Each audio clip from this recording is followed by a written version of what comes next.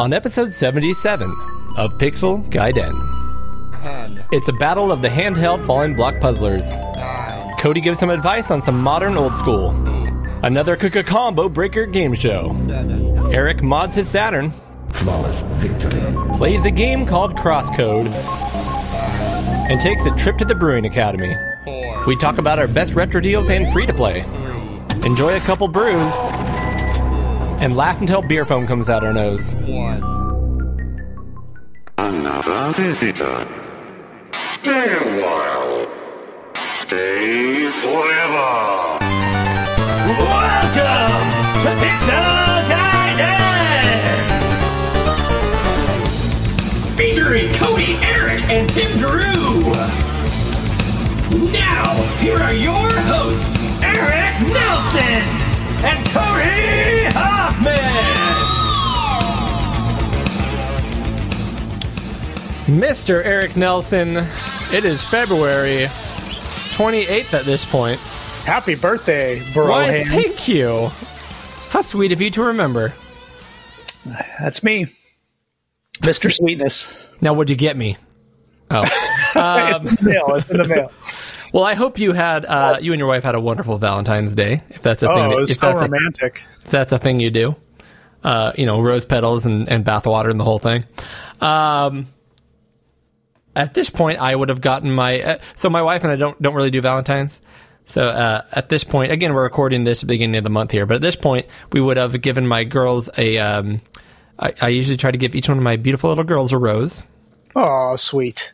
And we wanted to get them a something that they had played with at a friend's house up here in the boondocks, which is one of those really long roped swings that fit like 4 people.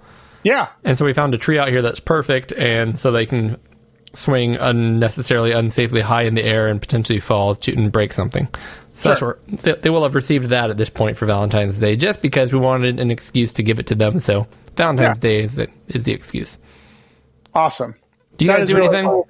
My wife and I are not doing Valentine's Day this year either. Yeah. We have in the past, but we're not doing it this year. We should have done 6 good games about love. We should have. That would have been cool, like Popeye with the hearts falling down. Or that Doki would have Doki been- Literature Club Oh, with the man. obsessive... Oh, I don't want to give too much. Twisted love. Bounce, bounce. Nonetheless, if you guys are here for a retro video game or retro-inspired video game news, opinions, and excitement, you're in the right place. Yeah. On this episode of Pixel Gaiden, we are going to be... Cody's Corner is coming up. And at this point in the show, I don't know what I'm going to talk about yet. But in theory, in the show opening, you just heard what I'm going to be doing. So you guys know before I do. I don't know how that works, but...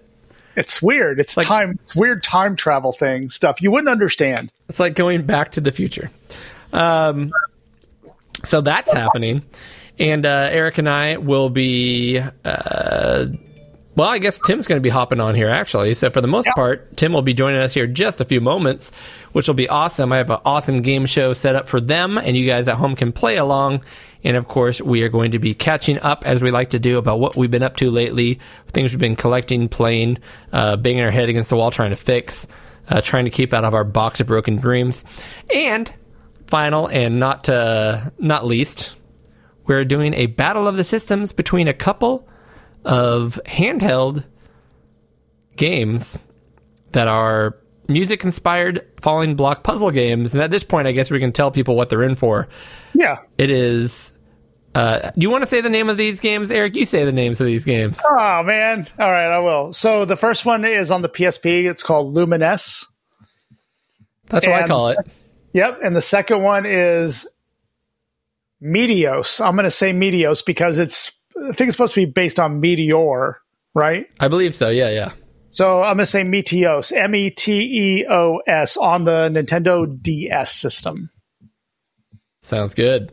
Yeah. So, without further ado, I think we should go ahead and jump right on into some quick questions.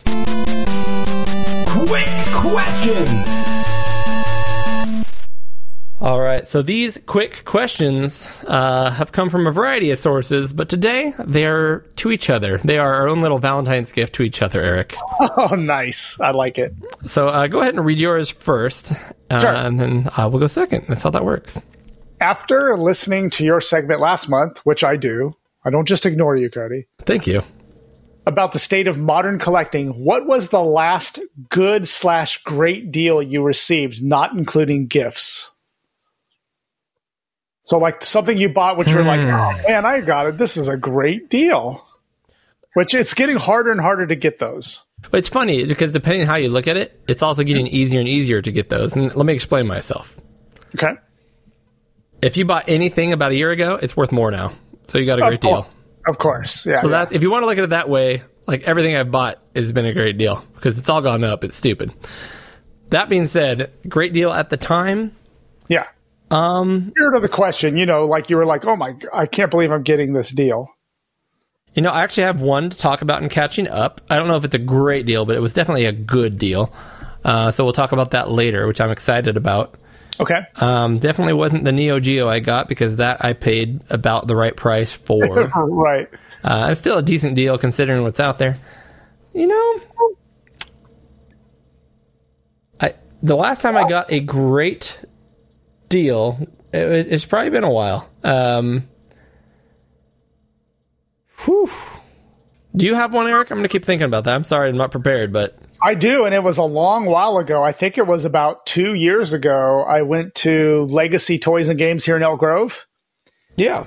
And your experience with them is you walk in. They're a great store, by the way. But you walk in and you look at what they have and you're like, I have all this. I mean, every one of their retro consoles that they have out, Genesis, Super Nintendo, Nintendo. They're a smaller store. They have most of the basics, and that's typically it. So yeah. They have everything you already have, pretty much, you and me have.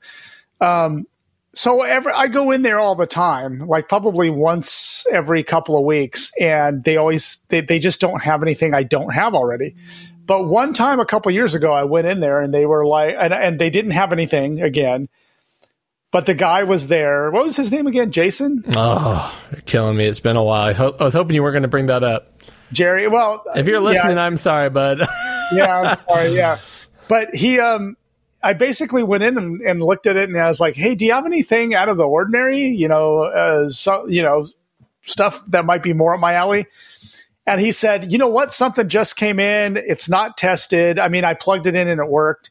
And he went in and he brought out the Atari XEGS, I still have not seen that. I remember you telling me. I have not seen it. Yep. So which is basically a console, but you can plug a keyboard into it. And it is basically an Atari 800 XL, but it runs all the old 8-bit Atari games, but it has a cartridge slot on the top. And it is so cool. It has all these crazy pastel colors on it. Doesn't it come with a light gun too? Yep. Came with a light gun. And this one came in the box. So light gun, the cartridges, which I still have, like one of them is Bug Life. It was the cartridges that came with the console itself, and then the keyboard, all in the box. And he was like, I don't know. I don't even know if it completely works. You can have it for $100. Love it.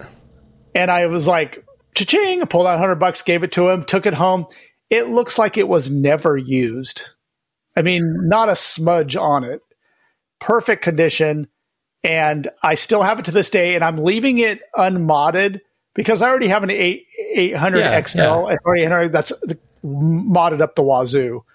I mean, every mod I can think of, I've crammed into that thing. But this one, the XEGS, I'm leaving completely pristine. So it is still like it is out of the box. So that would be the last really like deal that I thought, oh man, I got a smoking deal on this thing. So and if I can ask, do you know what they're going for nowadays? I have no idea.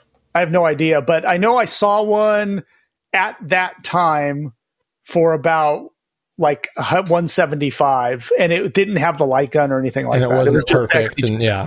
No. I remember seeing one and this is a while back in a retro store.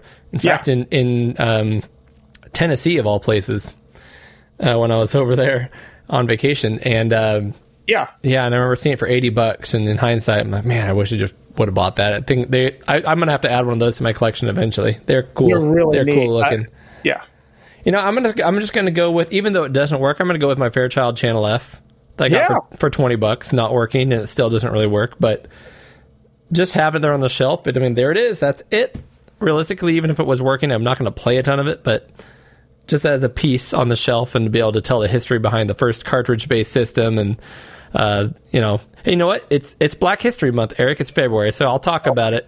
That system was absolutely the brainchild of. I need to look up his name now so I can give him full credit. We got to give him the respect he deserves, because I know Ben Edwards on Twitter has done I think he did an interview before he died with the guy who designed he did. this. He absolutely did. And just this dude deserved a lot more credit than what he received, because this was I think it was the very first console that had swappable cartridges in it, right? Yeah, it's the first one. Yep, cartridge-based system. Exactly. Absolutely. Yeah. So there were game systems. In fact, I have a bunch that came before it, but they had all the games built in, and you usually had a dial to dial in the game. But this one had interchangeable cartridges, which, if you think about it, just sparked a whole paradigm of video game. And so it was Gerald Lawson, right? Jerry Lawson. There he is, right there. Yeah. So very cool. And it's a name that we obviously didn't remember off the top of our head, because it's not one you hear about there very, very often. But originally priced at $170, Eric. So look, I got a deal no matter how you look at it. And it's funny because I love it because it's got that classic 70s wood grain vibe with the dark plastic smoke covered cover and everything, and then all the cartridges are bright yellow. Yeah. Which I think is cool. I love that color combo, the wood paneling with the yellow, because I had a Pinto station wagon with that motif. You had a Pinto station wagon? Wow. Absolutely. I absolutely did. 1978 Pinto station wagon, wood panel on the side, yellow. That's awesome. Yep. Now, do you think that console you might try to punt to Frank to fix? I'm thinking about it now. I tried to hit my hand at it, and I don't know. I might if he's down. I might. You might want to ask him, because he's offered to take that Telstar triangle thing that the guy from the Retroist podcast gave me, this awesome console, and I tried everything I could to fix it, and now it's in the box of Broken Dreams, and I want to send that and try to get it working. So all right, we're gonna put a box together, because I don't want to send him too much stuff, but I would love to get that thing working, and I have a number of things I want to order. So when he sends it back, he can send it all to us. So Eric, that's a good segue. Why? Who is Frank exactly? Frank is from RetroRewind.ca, and he is a guy that is an expert in fixing equipment, building equipment, making equipment. Everything. He just does everything, and you should send your business his way for sure. Although he only advertises Commodore, any Commodore computer, and the Tandy Coco line of computers is what he advertises. But correct, he's gone out of his way to go after some other stuff that he's confident in. So, yep, yeah. Show sponsor RetroRewind.ca. Yep. A couple of quick items I just want to point out that he has for sale. I should say they have, right? It's a company. A freeload cartridge. Now, Eric, we were just looking at this because a lot of people do make fast load cartridges, and they've got a great looking one here with a great Retro Rewind not CA, but Retro Rewind logo on it. And it adds a few extra abilities that most cards don't. In addition to being a standard fast loading cart, kind of like the Epix Fast Loader. And it's a clone of the Epix Fast Load cartridge, to be exact, yeah, with bug fixes and support for the SD2 IEC, the Pi 1541, and good old floppy drives. And honestly, if you have a Commodore it takes sometimes minutes to load a game, and you don't have one of these, like I had to learn about this thing. You plug this thing in the back, your games now load up in 5, 10, maybe 15 seconds rather than 5, 10, 15 minutes. You got to have one of these. This is a great looking one, but it also adds some abilities such as a machine language monitor, a disk editor, disk operation tools, a system reset button, which is a legit thing you need to have so they don't have to keep switching hard off on your Commodore. And this is very unique. I haven't seen this, and would come in handy. A physical switch to disable the freeload, because as I learned, Eric, and as you have told me, some games just don't run when there's a fast load in there, and you have to unplug that thing and like pull it out from where you're using it, unplug it, start the game, plug it back in later sometimes. Now you can just leave it in the back and turn it on and off as you want. It's basically the games that already have their own fast loader built in do not like the external fast loaders. So one other cool thing you might not know that he sells are a couple clips, posts, and standoffs for your Commodore 64, so that, as the old brittle plastic fails, they're just little devices that basically hold up the structural integrity of your Commodore 64 case. And if you see these things, you've opened your Commodore 64, you'll know exactly where these things fit to keep it structurally sound. So pretty cool. Something that you might want to throw in an order with something else, because I know I have a couple of Commodore 64 cases with broken posts, and I'll probably order one of each of these sets just to have them, because I need them now, and I'll probably need them later. Absolutely. So again, that is RetroRewind.ca, and please go ahead and use code PG10 to save 10% on your order when you go there. That's right, PG10 as in Pixel Gaiden 10. And Eric, we have one more exciting thing we have to talk about before the end of the month here. Well, yes, in fact, we do. We want to give away a $25 gift card, right? $25 of Frank's money to RetroRewind.ca, and we're going to do that by going ahead, and on March 5th, we're going to look at our current list on that day of Patreon subscribers, and go ahead and throw it in a roulette and just spin it randomly and see who it lands on to receive that $25 gift card. So if you're not a Patreon subscriber, we'd love to have you on board, and March 5th, if you are one, you will be eligible to win that gift card. So let's give some show information. Actually, we got one more quick question. Eric. Sure. Now, one thing I noticed that Tim Drew, I think, is dialing in. Should we let him in, though? Do we really want to let him in? Tim, are you there? He may have walked away and gotten some coffee or something. Tim? No, I am here. Tim! How long have you been listening? Hello, everyone. How long have you been listening, you creeper? I saw him waving his hand on there, and I was like, we got to get him in here. I joined with my mic on mute just in case you guys were still in the middle of the show. We are. We absolutely are, but we can just keep on rolling, as Fred Durst likes to say. And we can get your opinion on the quick questions here, too. So let's go. Let's do that. We've got one more quick question from me. Your opinion on games, typically mobile or quote-unquote free-to-play, and your kids wanting to spend real money on in-game currency. Anybody want to take that one? Let's let Tim start with this so we can get a little bit of Tim's rich voice. Ooh. Tim. Well, yeah. The only real experience, I guess, of this is recently, what's the darn thing called? I can't think of it now. All the kids play it now. Roblox. Minecraft. Roblox, that's the one. Danica plays a bit of Roblox. Not as much as she'd like to, because I limit her time on it because I'm evil. Mm-hmm. Good dad. But she wanted to put some real world currency into Roblox, and I'm like, nah, because she had a bad experience already on there just from, I don't know, some of the rare eggs or whatever it is that they collect on there. And someone scammed her on that, and she learned pretty quickly that way.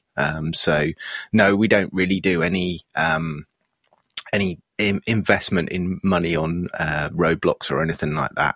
One thing that she does like is doing DLCs on the Switch. So she bought the latest one for Animal Crossing. And I think, did you guys cover the Mario Kart stuff in the news? We did. You know it. Yeah. So yeah, she's absolutely stoked for the Mario Kart updates. She said, "Can we buy it now? Can we buy it now?" No, it's not available yet. You got to wait. First one's, I think, in March, isn't it? Yep. Next month. Yep. Next month. So yeah, that's me on that one. What about you guys? Cody, you want to take it or you want me to go? Go for it. Okay. So I'm the opposite of Tim. I'm a bad parent. And, and I have this philosophy where like I don't give the kids money, but if they get money through earning it through chores or through gifts for Christmas, I don't really tell them how to spend their money. So if they want to buy in-game stuff and that's how they want to spend their money, I don't stop them from doing that. So over the years, I have had all my kids. So starting with my oldest, Sam, he would buy like new shoes and uniforms and stuff for his players in NBA 2K, whatever the year was. I mean, he would buy the most ridiculous stuff in there, like literally like new uniforms, new shoes, this kind of stuff. And if that's the way he wanted to spend his money, that's the way I let him spend his money. And then that trickled down to my daughter, who buys all the Sims packs. She has spent probably $300 or $400 on the Sims games. Wow. But she loves it. And she loves buying all the new DLC that comes out. And she also, when she was younger, played Roblox. And she wanted money. And she would say, "Hey, I can buy 500 coins for $10 or whatever it is." And I'd be like, "Are you sure you want to spend your money this way?" And that's how she wanted to do it. And I would let her do it. And so I'd open up these accounts and have to transfer money into it. So I let them spend their money the way they want. And it hasn't really bit us. The only weird story I have about it is one day my son was buying currency for one of the NBA games, and he accidentally bought the pack that was, I think it was 499 real dollars. Sheesh. And he bought that, and then he realized that he thought something went wrong with the game, but he may have hit the wrong button or something. And this is where like I let him just I attached my Visa to his Xbox account, and it charged me for that amount. And it was, they called it VC, and he had 100,000 VC points or whatever he could spend. And I called Microsoft and they did reverse it. They were like, "Hey, this happens all the time. You get one chance here. No big deal." And I reversed it and it was all good. And my son felt really, really bad about it. He didn't mean to do that. It was not his idea to do that. But he was scared that it was going to just kill him or whatever, I was just going to beat him for that. But I was just like, well, it's not that big of a deal. But I did have to reverse that, and then I did decouple my Visa from that. But the funny thing is, after that, he didn't want to have anything to do with it. He was like, "I don't want to make that mistake ever again." And he stopped by. He would just buy VC through the gift cards at GameStop. Like you could buy one in cash and then apply the gift card. And so that's the way I made him buy it after that. Anyway, that's my experience with it. So I'll be quick about it. My thing is, I don't like in-game currency. I don't like paying for stuff that doesn't do anything for you. I know I want my girls to learn that lesson, but I don't want them to blow their own money and have a huge cry fit. So I don't mind DLC. DLC is one thing, because DLC typically is you're paying for something, and when you pay for it, you get it, and you get what you paid for. So that's not an issue to me. But all the free-to-play stuff where you're buying coins or paying money to get more turns in the day, you're like, no, I want you girls to be able to buy a game you like and play the game you bought. That's how things work in my mind. That's what I think is, I'm kind of instilling my own morals on them, but that's how trade works. That's how commerce works. You buy something, you get it. And I don't want them to think it's okay to have all these manipulative things available and have them buy into it and learn the hard way.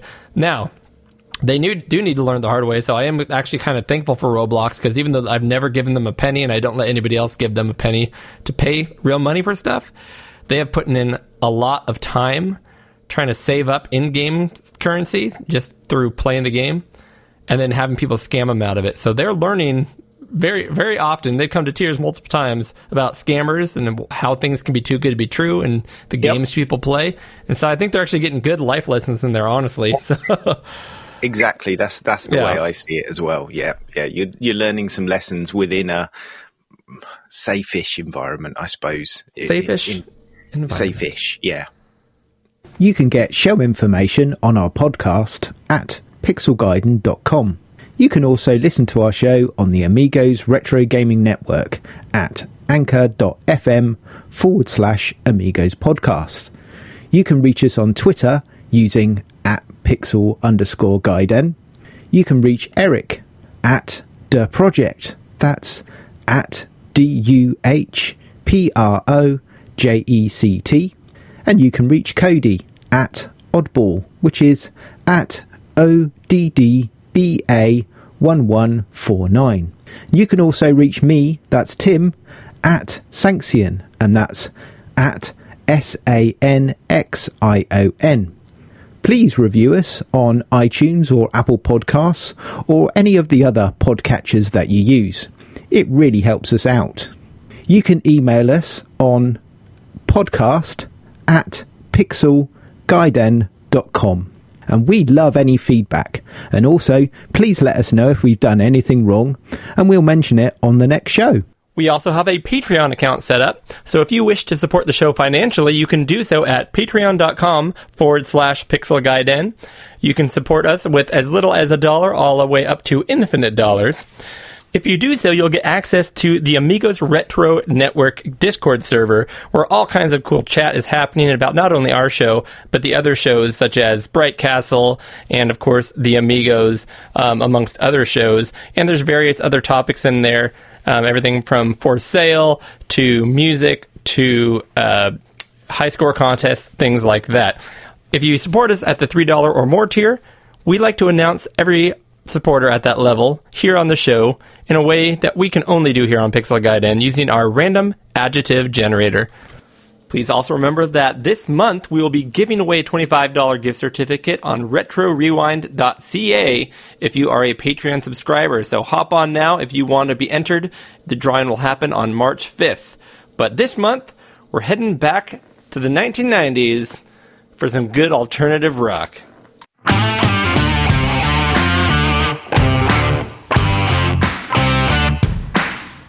The pushy Dustin Newell and the eminent Matthew Ackerman, the zonked out Daniel James and the teeny Eric Sandgren, the lovely David Vincent and the dry 10-minute Amiga Retrocast,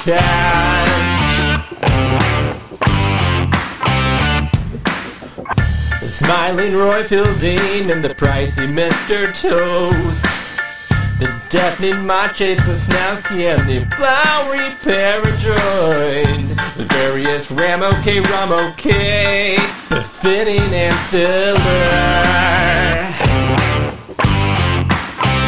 the Pixel Guiden, Patreon song,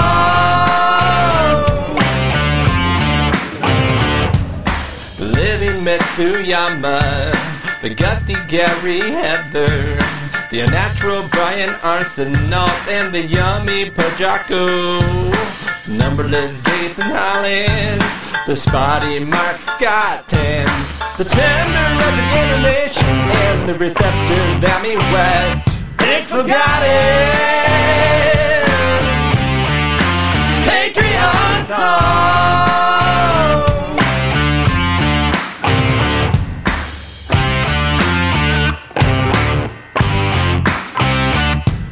Got it! Patreon song!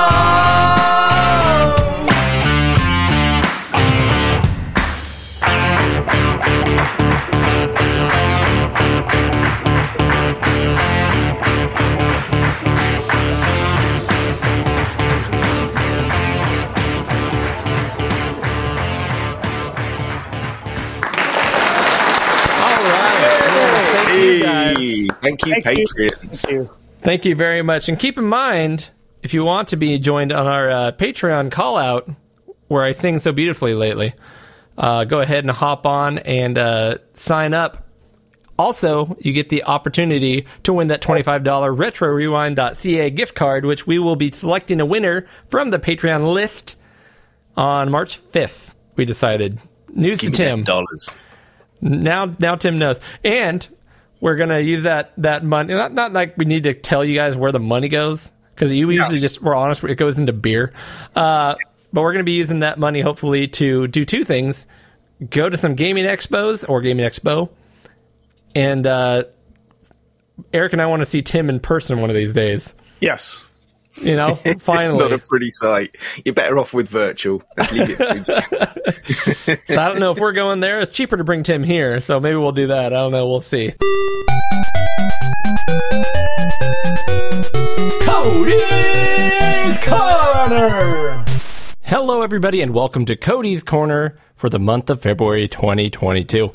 I wanted to do a quick little segment here where I simply address, so I think I mentioned it in the past, but there is a segment of the retro crowd that I've heard say these things.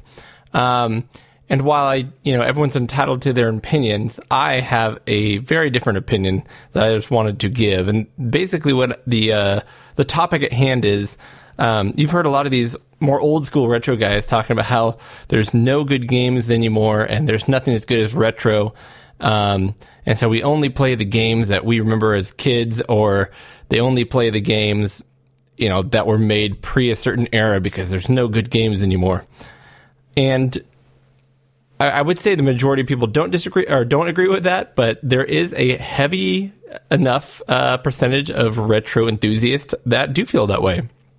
And so very simply, I just wanted to quickly list this month a number of classic games that I love and modern alternatives, which I feel do a great job of creating that retro vibe, creating essentially a sequel that feels like the original with maybe a tweak or two, not completely changing the formula, but, providing that same experience. And guess what? They're brand new games with modern developers who get credit for it. So in the spirit of what I'm doing here, I want to make sure all these games are available on modern consoles, Switch, PS4, Xbox, or Steam, or usually, multiples.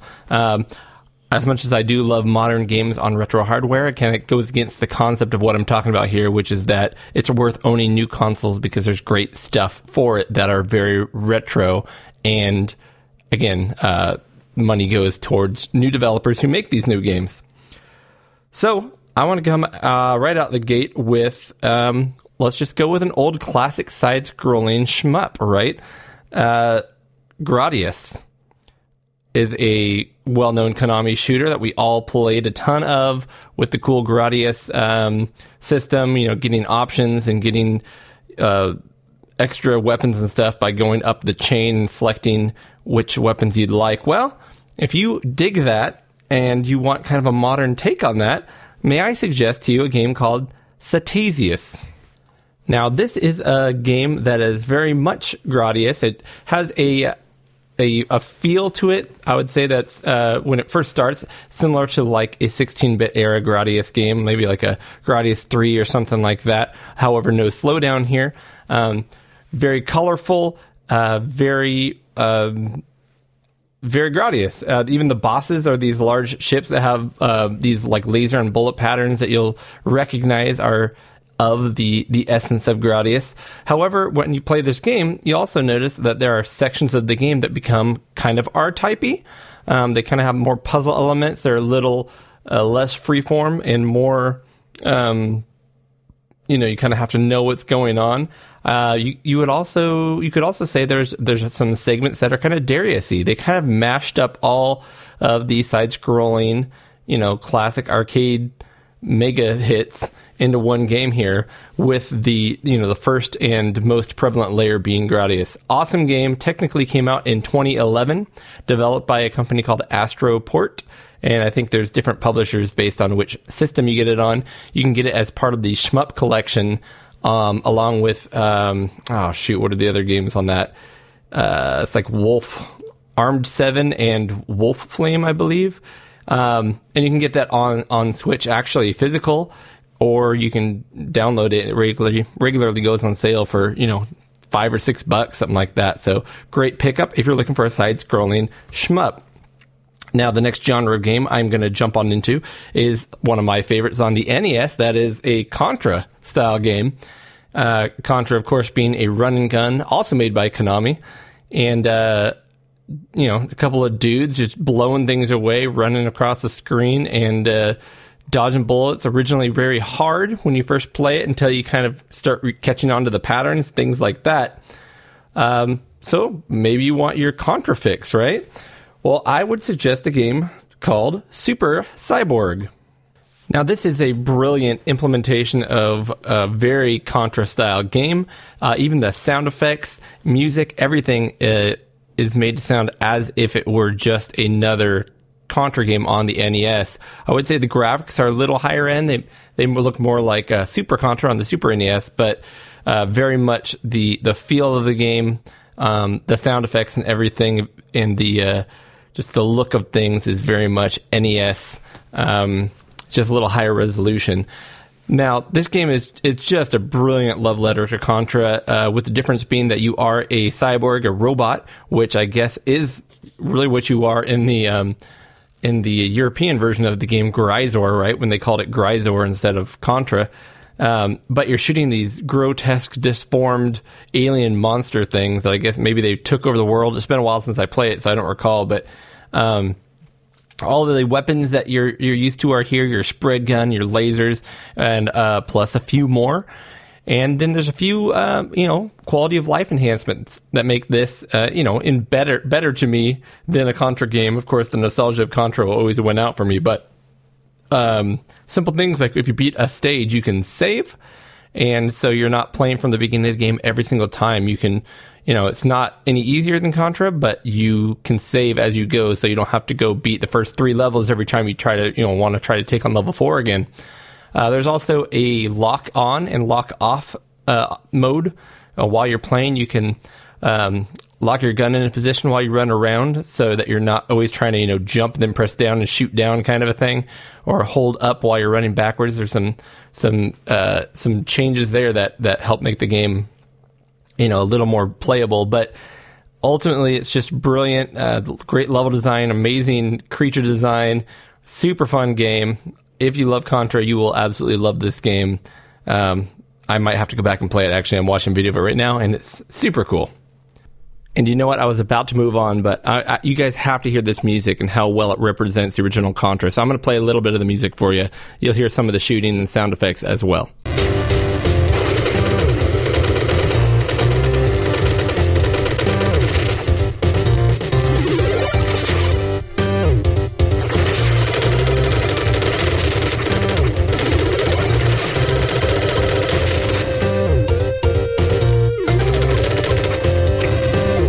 So let's say you're looking for a Castlevania Symphony of the Night style game. Well, of course, you could go with your, the tried and true, the very popular Bloodstained Ritual of the Night, which is a brilliant game, considered, a spiritual sequel to Castlevania Symphony of the Night, if you will. However, I want to draw your attention to another game that didn't get quite as much love and hype as the Bloodstained series, and that is a game called Time Spinners. Now, Time Spinner is a very cool game, released on lots of different platforms at this point, that you can pick up for a pretty low price. But it is a great, if I remember correctly, it was like an 8-9 hour adventure.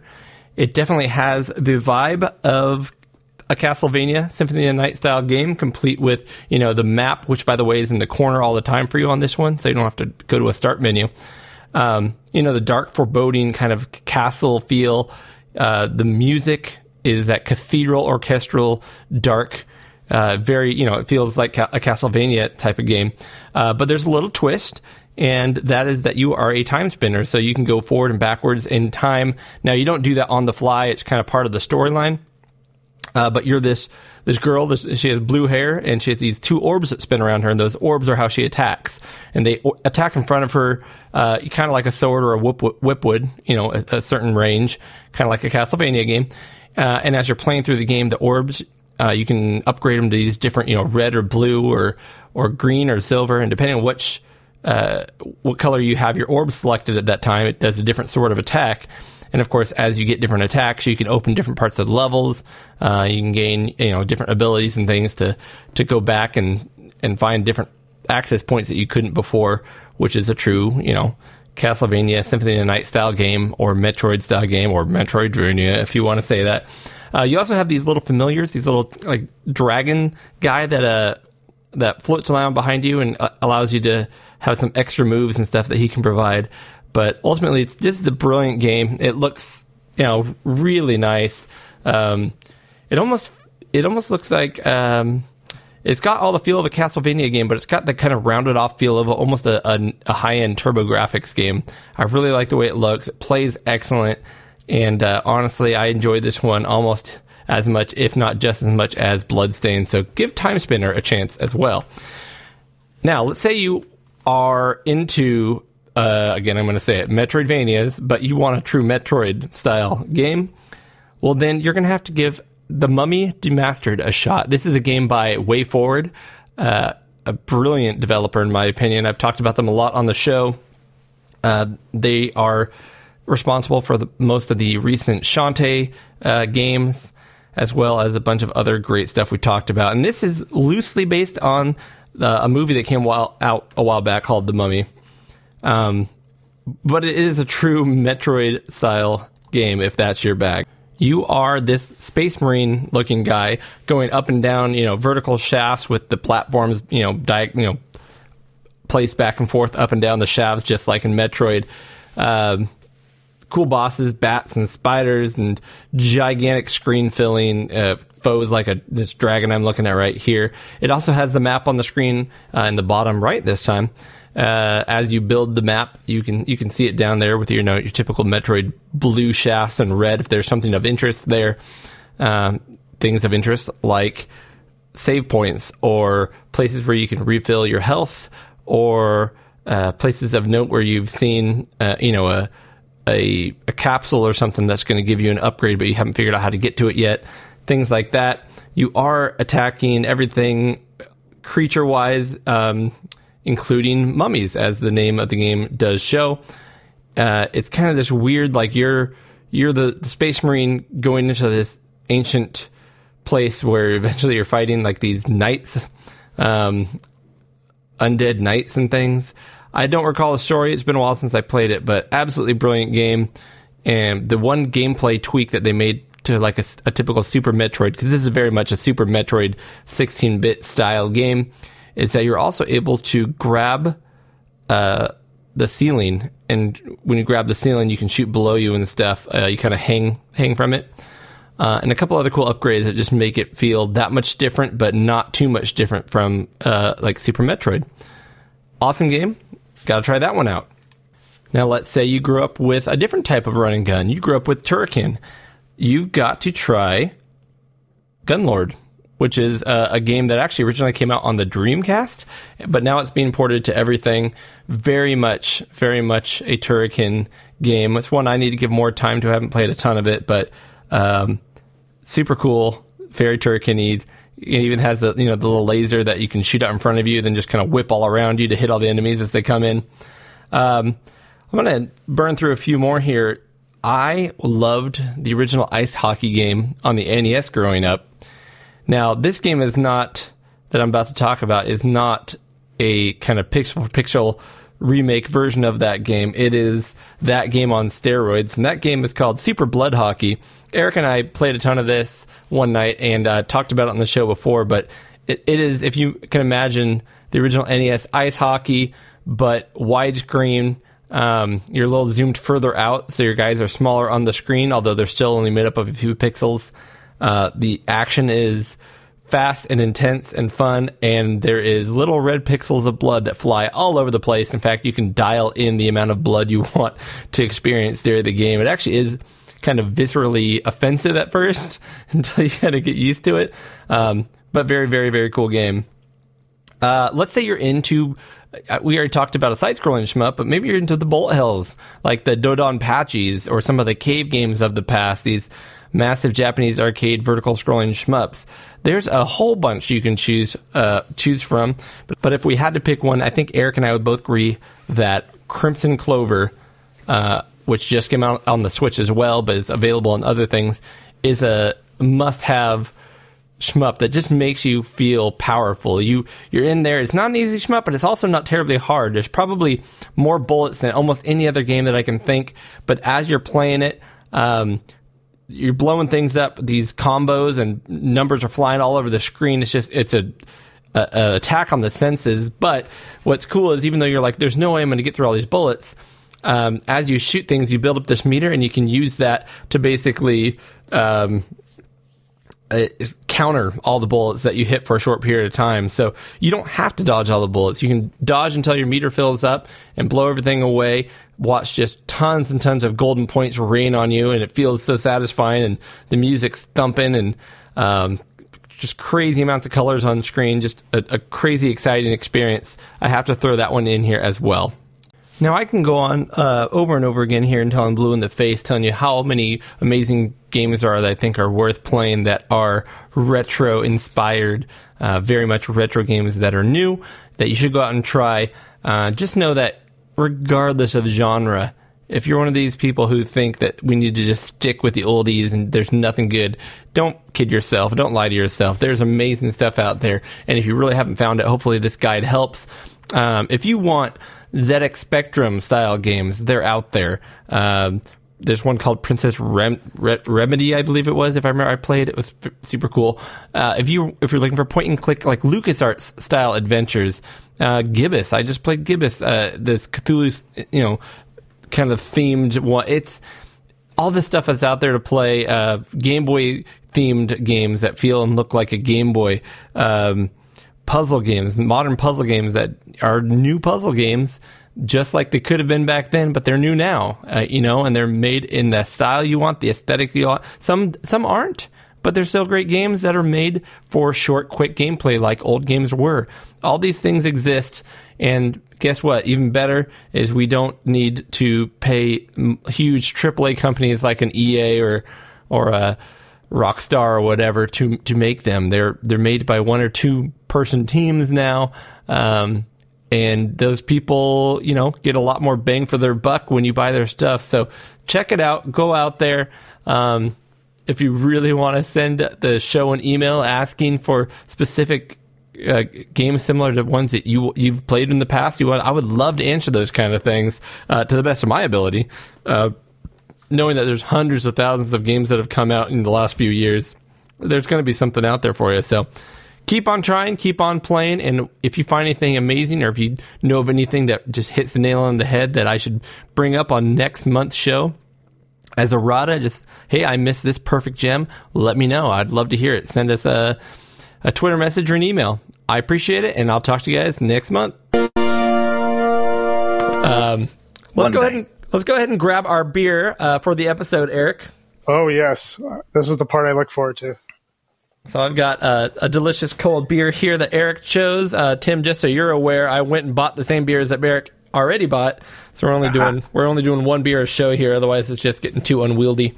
We're not drinking one beer. We're just sharing one beer, but then we'll have another one that we provide ourselves. Yeah. I literally take a sip, then I drive it down to Elk Grove and give it to Eric, then he takes a sip, and then I come back up here, and then I take a sip. We're sharing the beer. So let me tell you about this one because it's a funny story. It's from Tioga Sequoia Brewing Company. It's called California 99, which is a big highway here. Golden Ale. It is just a golden ale. Now, the whole reason why I bought this, and I hope it's good, is because there were 6 tall boys. Okay, that's unheard of. Usually it's 4 tall boys in a pack. This is 6 tall boys for $7.99. Yeah. So you're buying in bulk. So there's a red flag already there, isn't there? It's a red flag. You are right there, Tim. You are right. But that's like Bud Light price levels now. $7.99 for 6 beers, and they're tall boys, and it's a microbrew. Yep. But if it's good, this is the deal of the century. This is not untrue. So I hope it's good. If it's not good, then it's not the deal of the century. But now, I have to point out, this brewery apparently is in Fresno, California. It is Tioga Sequoia Brewing Company. Eric with his trademark woof. Woof. But it is kind of cool if you're from California. It shows the 99 from Bakersfield down here. A little map of all the valley cities. We call them valley cities, all the way up to Lodi, which is a Creedence Clearwater song. Stuck in Lodi again. That's right. Stockton's on there, Modesto. All of the cities that when you drive through are just brown and smell like cows. They're all on here. Yep. And all the cities I used to work in. So, hey. Yeah. I If still this do. is good, it's going to be the steal of the century. If it's bad, it's going to be horrible. Cheers. Cheers, my friend. Cheers, guys. What are you drinking, Tim? Some coffee? Coffee, Coffee, good. caffeinated. Although your Let's coffee see. cup We looks get like a woof after Eric drinks it. your coffee cup looks like a leg warmer from a girl in like an 80s workout video. Yeah, this is actually my wife's, because my one of these has done its time. When I see your mug on the picture there, Tim, I think, Xanadu. Did we say the name of the beer, by the way? It's Golden Ale. Golden Ale. California 99 Golden Ale. And it says Hecho en el Valle, which means valley, right? It means made in the valley. Made in the valley. So Hecho is made. See, I know stuff. there you go. Cheers, Does familia. it suck or not suck? That's the question. That's the main. So it's I would say it's a Mexican style lager, kind of. yes, I would Not agree. nearly with as that. strong as the last couple we've had. Nope. It's not So you haven't got a offensive. line with that one then? It's not offensive. It's not the greatest beer I've ever had. So since it says 90 California Highway 99, out of 99 Small valley towns. small valley towns, That smell of brown. what would you rate it, Small Cody? brown. You know, it's for $7.99. It's very drinkable. The fact that the price is so low Absolutely. makes me Yeah. want to raise the score. I would rather have these than Bud Lights. They're Absolutely. delicious. They're tall. 100%. They're big. They're local supporting. You're getting But- your money's worth. But purely as the beer itself, I would say it's a very decent, drinkable Yeah. lager. I'll give it a 72 out of 99. I'm going to give it 70. Yeah, it's good. It's not a I'll go bad in the drinkable. middle then and give it 71. There you go. There you go. Dude, $7.99 for 6 tall boys. That's crazy. And you got that deal too, right, Cody? Yep. Well, I went You to the bought- exact same place you bought it for. I went to the Elk Grove Total Wine today. Yeah. So Yeah. pretty amazing. So I found a deal. So this is a good beer for $7.99. Cheers. Cheers, guys. Boom. Okay, so let's get on with the show here. We got a show to do. We do Sorry, have I a thought show we to were do. Just chatting. And more importantly, we have a game show that I put together, Yay! Woohoo! which I stole the concept from Eric because it was just such a cool concept. And my game show is called Combo Breaker. Yeah. Part Do you want me two. to play a little techno music? Are you going to put music under it this time? No, I'll just play a little segment here. Okay, let's try it again. Let's try it. Combo Breaker.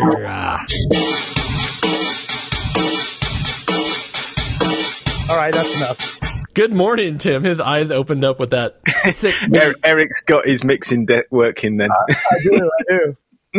All right, gentlemen. So, just like Eric's version of the combo breaker, slight rule change to make it Ooh. more Spicy. a little closer. Okay. Woof.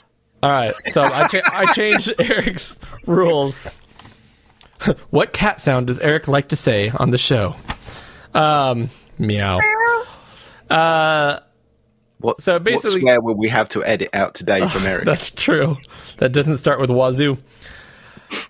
So, I have 3 segments here. Each one is 5 to 6 questions. For each one you guys get right, you get a point. The next one's worth another point. So, first one you get is 1, then 2, then 3, then 4. Not exponential, just one more point. Okay. If you miss one, combo breaker. Right? No. Combo Alright? is broken. Combo is broken. I'm going to have to ask you guys to keep your scores. Okay. I don't have enough hands to do all this. But do you lose all your points, or you just get what you get and then you don't get any more? You get a 0 on that one. The next one starts at 1 again. Okay, fair enough. That sounds fun. And we'll go all the way through. Okay. All the way through. So the reason I put this one together is because, pardon me, we haven't been terribly impressive with our game shows for, let's be honest, since the show started. We've got a lot of laughs. That part's been good. So is it every answer burger time then? I'm not going to tell you what game it is, but every answer is a burger related question. Yes. No. Pickled. So I went after some games or some console specific questions, but these are, in my opinion, easy questions that you should get. These are all the ones that anybody who's been collecting retro games for like 2-3 years would jump to and be like, "Did you know?" Blah blah blah. And of course, everybody in retro gaming goes, "Yeah, I know." This is setting, Tim. Right, okay. Tim, this is setting us up to be freaking NinCom. Yeah, this is setting it up for the biggest fail ever. All right. Well, so it should be a quick game, and you might. That bodes well. All right. I'm So ready. the first first set of questions, 5 questions, I believe here, have to do with the Nintendo Entertainment System. Well, that's me out already. Well, All right, all I right. never had one, Tim, as a Ute. Now, remember, I'm going to ask some questions that a lot of them are going to seem ridiculous, but whatever. Okay. All right. Nintendo Entertainment System. There were some third-party carts made for the Nintendo Entertainment System that came in black plastic. What company made those games? Are we writing this down? Because I know this one, but are we writing it down, or are we just saying You can it? just say 3, 2, 1 and go. I mean, I don't know. Whatever. All right, I'll wait till Tim's ready. Are you ready, Tim? I can take a guess. All right. 3, 2, 1. Codemasters. It is indeed Tengen, Eric. Oh, okay. Thank It is you. Tengen. So 1-0. Was the 1-0. Codemasters one not black as well? So yeah, I know this is the American NES thing. Codemasters. This is a fun fact. Codemasters actually made their own adapter, and then The adapter was still the cartridge. You put the grey cartridge into it. You put and another it was cartridge still into black. it. Well, these are all Ref. black. Nope, Tengen was the answer. That's all right, because you're going to catch up here, gentlemen. So I Question have number 1 2. point. 1 point. 1-0. Number Eric's 2. on a combo. Question number 2 about the NES. Tengen was a pseudonym for another brand. What brand was Tengen actually?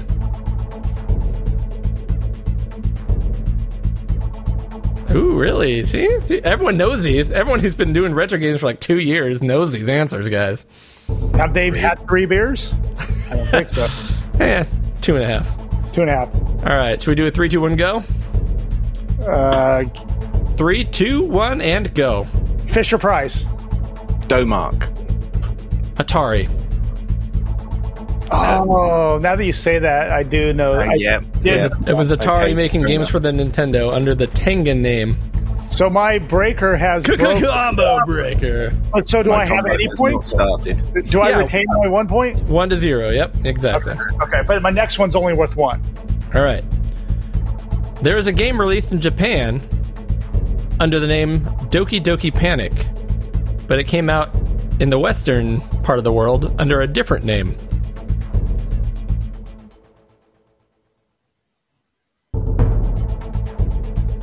What know was this- the name? What was the No, name? I know this one. You do know this one.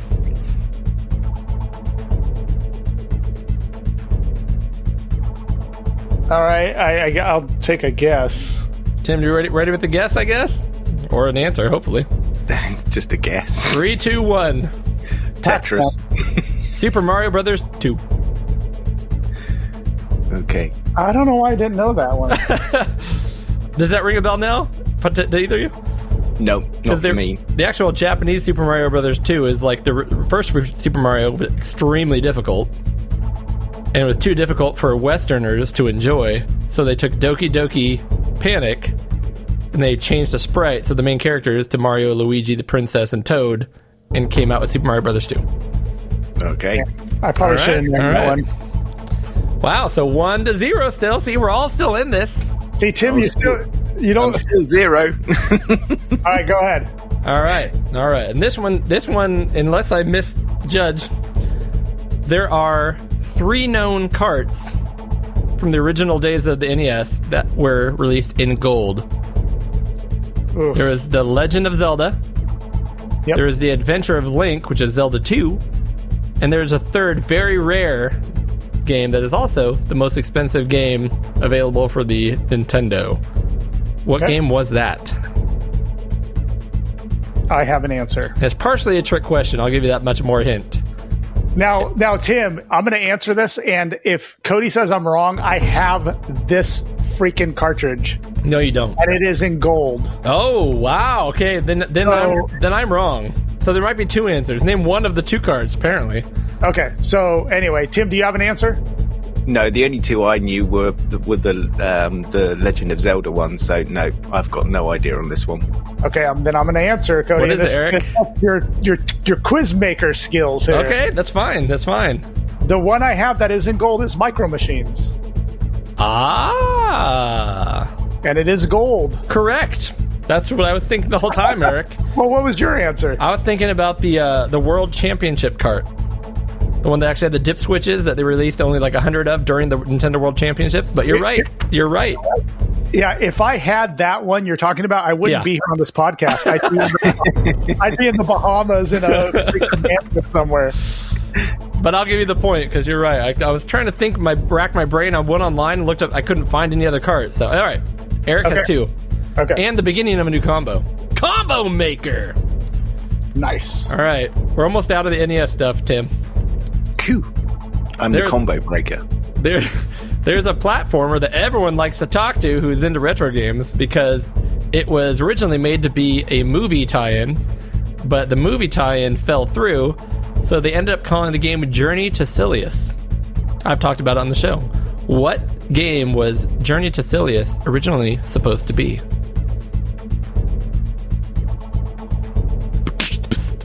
And it would be a movie name, right?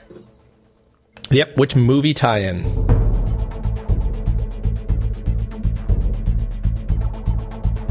Don't break that combo. Don't break that combo. I don't know. Don't start that combo. I had a feeling these NES ones might get you a little bit, but sorry. Well, the if I- truth is, like I said, I never had a NES, and I didn't know anybody who had a NES back in the day. I shouldn't even say NES, right? It's NES.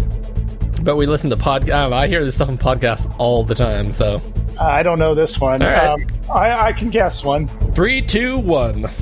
Die Hard. Super Mario Brothers. Ooh, Eric was film. close. Terminator. It was supposed to be Terminator. Terminator. All right, So I have 2 points from that combo, right? Or from that segment. that segment only 2 Did points. They do it. Oh no, that was Terminator 2. They did, didn't they? They didn't do an original Terminator. Yeah. So now we're moving on to Sega's 16-bit system. Okay. That's all I'm saying. Sega's 16-bit system. All right. Let's get some points on the board here. By the way, points would normally carry over in the combo, but you guys are both in the middle of being broken, kind of like your box of dreams. So, Just be honest. I suck. all right, guys, let's get some points here. Ready? So you guys are each going to have a different answer here. Outside of your part of the world, what did they call the CD add-on for Sega's 16-bit system? What was the add-on called for Sega's 16-bit system CD add-on? Outside of your region. So in your case, Tim, what did they call it in America? In your case, Eric, what did they call it in Europe? Oh right. Oh okay. Yep, I want to make sure I understand the question. I don't want my question I'm to break with your you. mind. All right, 3, 2, 1, go. Sega CD. So I was going to say the same. I don't know. Sega CD. Ooh, Tim with the point on the Yay! board. Tim scores. I believe, if I'm not mistaken, it's the Mega CD in Europe. Correct. Not Oh, the I Sega didn't CD, know the that. Mega CD. I should have known that. All right, Tim's on the I'm not board. thinking And straight. I blame the beer. beginning of a new combo. Combo. All right. Now, this one I hope is the same worldwide. I believe it is. But Sega's 16-bit system, if you want to call it the Genesis or the Mega Drive, although the Genesis would be wrong, it's a stupid name, It is a stupid name. originally came with a pack-in game that was not Sonic. What game was it? Wait. So the U.S. version came with a packing game that I wasn't. believe both versions came, unless I'm wrong. So Tim might have to correct me with that. I believe they had the same ones. I really did some research here. So, ready? Are we Last ready? battle. What'd you say? Last battle. Ooh, I don't know Eric? that one. I'm going to say Altered Beast. Wow. So Altered Beast is correct in the United States. Oh, are you- really? Yeah, I that was guessed on that. That was the pack-in game in the United States. Okay. Tim, are you confident with that one? Do I need to look it up? Was it different in the UK? Now Eric mentions that, but I'm pretty sure Last Battle was also a packing game in the UK as well. But I do remember Altered Beast as well. Let's go with Eric. Let's go with Eric. My combo is broken. No, we'll call it good. Let's continue this on because I don't know. I can play some techno music if you want to look it up. No, let's not do that. Let's just keep the combo going. I'm feeling the combo. You guys both got a point. We're good to go. So Eric, you are up to. You got what's the? I have 3 total, but now Tim is still continuing his combo. Yeah, Tim's got 3 total as well because he's got 2 in a row. One point and 2. So you're tied up now. Tied up now, Tim. All right. But Okay. All right. We're both in the midst of a combo, though. All right. Ready? Yeah. The next system after the CD add-on was the 32X. When it was in development, what was its name? I used to know these so well. All the code names. I gotta stop drinking beer. This is it. It's my last beer. Until the next segment. All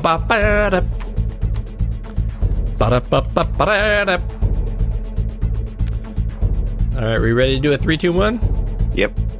3, 2, 1. Neptune. Venus. Mars. Oh, I'm I sorry. knew it was a planet, but I didn't. Tim, we both broke the combos. No. Combo breaker. We're still 3-3. All right. All Now right. we're starting on same footing here. All right. When the Genesis was released, Sonic had not come out yet for the Genesis. Therefore, Sega was rolling with a different mascot. What mascot? I can picture. I'm ready. Okay, I think I know what it is. 3, 2, 1. Alex Wonder Kidd. Boy. Ooh, close, Eric, but yes, Alex Kidd is Alex the Kidd was correct. right. No, once he said it, I knew I was wrong because that was the built-in game for the Master System. And it could have been Alex the Kid. Alex Kidd. No the. Tim, look at you. Look at you with your Xanadu mug. You are ahead, 4-3. I am All right. ahead. And you have the combo started. Yep. Okay. We have the combo started. All right, guys. This is, in my opinion, at least to me, this is the hardest one of this segment. So, once the second controller was released for the Sega Genesis and or Mega Drive, they went from 3 buttons to 6 face buttons. You had ABC, you had XYZ, or Z. Ooh. See what I did there? And a lot of people don't even know, but there was one additional button on the controller that the first controller did not have. What was the name of that button? I'm feeling really proud of myself right now. Is it not a little round button on the shoulder to where the shoulder was? Don't tell Eric anything. But But I don't know what it was called. does it have a name to it? Because I know what it is. I have it on my... I have one of those controllers, but I don't know what the name of it is. I mean, it's a shoulder button. It's a stringy lorry. Yeah, I mean, I'm just going to call it the shoulder button. I'll put it this. I'll try to make it more fair than this way. You can tell me the name of the button or tell me what it does.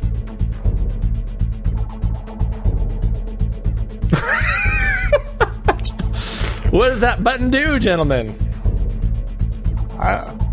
Is it a portal into a different time and dimension where I'm better at answering Tim got it. questions? I don't know what it does. I can remember the button. I can't remember any I use. thought it went to a menu or something. I don't Tim, know. do you remember the name of the button?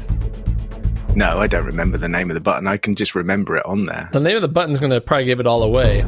So I'm going to give that as a no to both you guys, even though I'm impressed that you remembered that there was a button up there. It is the mode button. Mode button. Okay. There were games that, when you use the 6-button controller, were not expecting that kind of input and got all messed up. So you pressed the mode button and it went back to 3-button control. Aha. Right. Okay. Yes. So we're still 4-3, Tim, right? I believe that is the case. No combo. Once again, No super combos. super impressive to our listeners. All right, gentlemen, we move on to the 32-bit round. Ooh.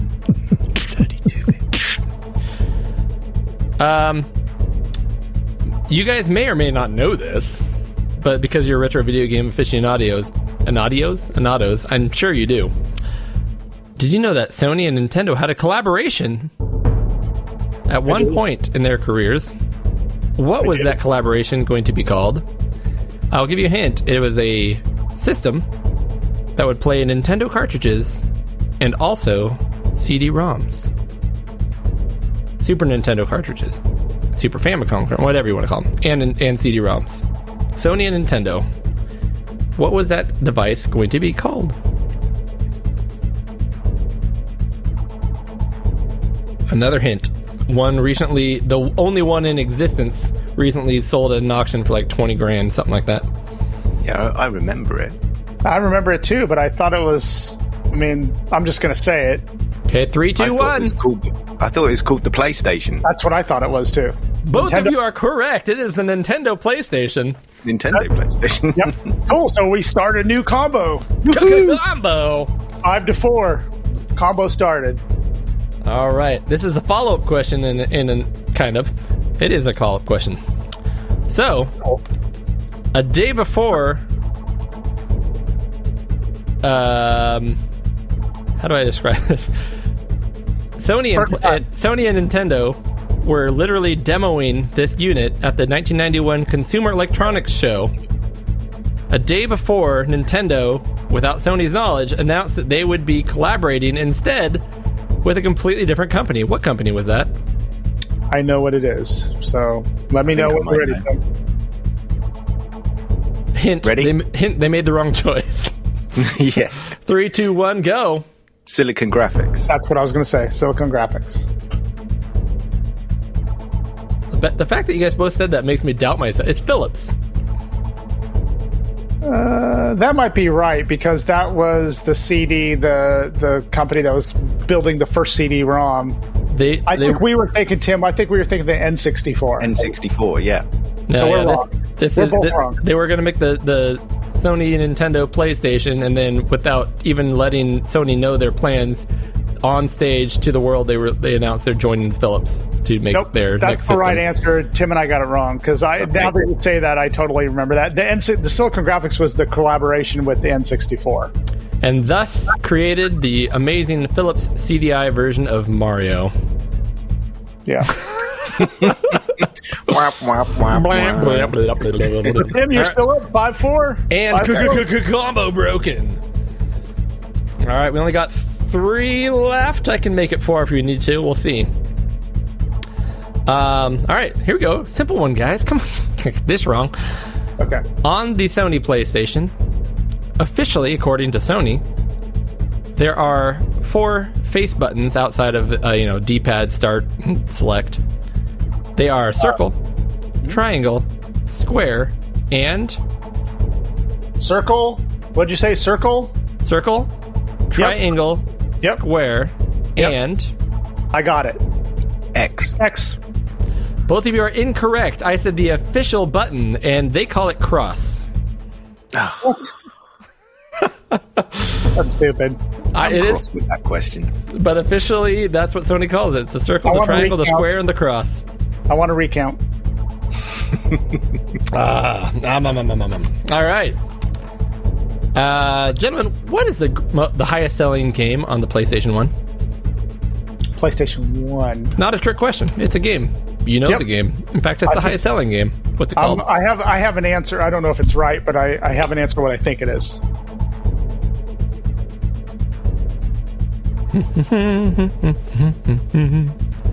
It's got to be an early title.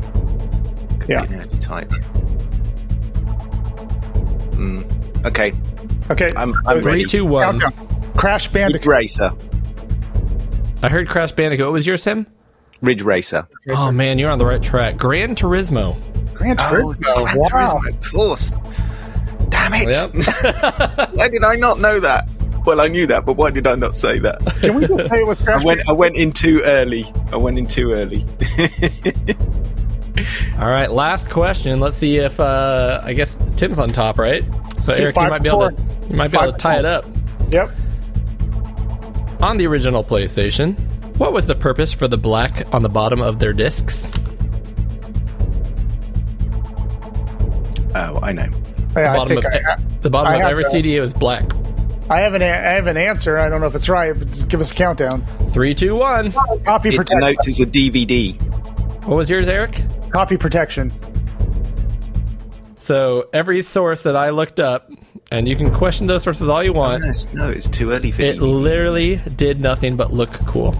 Oh, right. And it does There, look cool. there was two different colours. There was the black and the blue, wasn't there? I know, Or I was never that saw a blue PlayStation one. 2? I never saw a blue one, but they're clearly, the PlayStation 1 are all black. I thought it was so that because I mean that was some form of copy protection because regular CD players couldn't read it. You couldn't pop it in a PC and it plays because it was black. Have you don't tried know. that? No, I always heard that rumor, but everything I read online now says that was always a rumor. They're like, it just looked cool. yeah, I just made it up. Maybe I'm thinking of PlayStation 2 because PlayStation 2 was DVD, wasn't it? And I thought the black on the Yeah, PlayStation 2 PlayStation was 1 DVD was- and blue was a CD-ROM essentially. Tim, I'm going to put my hand out virtually to you. You won, sir. 5-4. Look at you. Thank you. I don't know Well- whether it's congratulations, but it's just a random set of points, one higher than the other. I'm so proud of you, Tim. Guys, I have not been recording this whole time. I'm kidding. I'm kidding. Oh, Cody, I was going to really slap you. Oh, I just double checked it. No, we are good to go. We got a game show and it's recorded. So far, so good. Yay! And I won. Better than last month. And you won, exactly. Cody, thank you very much. I enjoyed that because I won.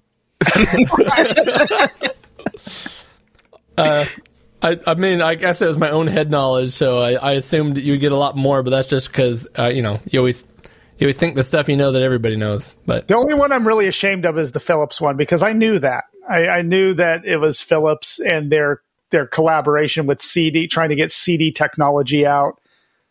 That was just stupid on my part. I'm ashamed of not remembering Micro Machines came on the gold cart. So, hey, that's on me. I'm ashamed of everything. Tim's just ashamed. Even though he won, he's still ashamed, even when he wins. Gentlemen, that is the game show, and I think now it is time for us to catch up. Catching up with Eric and Cody. And Tim. And Tim. It's me. That's me. No, So I've got the first one here, haven't I? I think. do the screen sharing because I don't know what we're looking Yeah, at. here. I got my screen sharing up here. Make sure we are caught up when we caught up. Unless you guys have messed around since I last printed. Oh yeah, we have. We've tweaked Oh yeah, it. I don't know when you printed, but I did most of my It was all last night. notes like 10 minutes before the show. Oh, come on, open up here. And actually, I don't think I did a whole lot in catching up. Anyways, Tim, go ahead with your first one because we're ready for you. Cody did his homework on the bus as usual. Yeah, I did. Let's have a look. What have we got?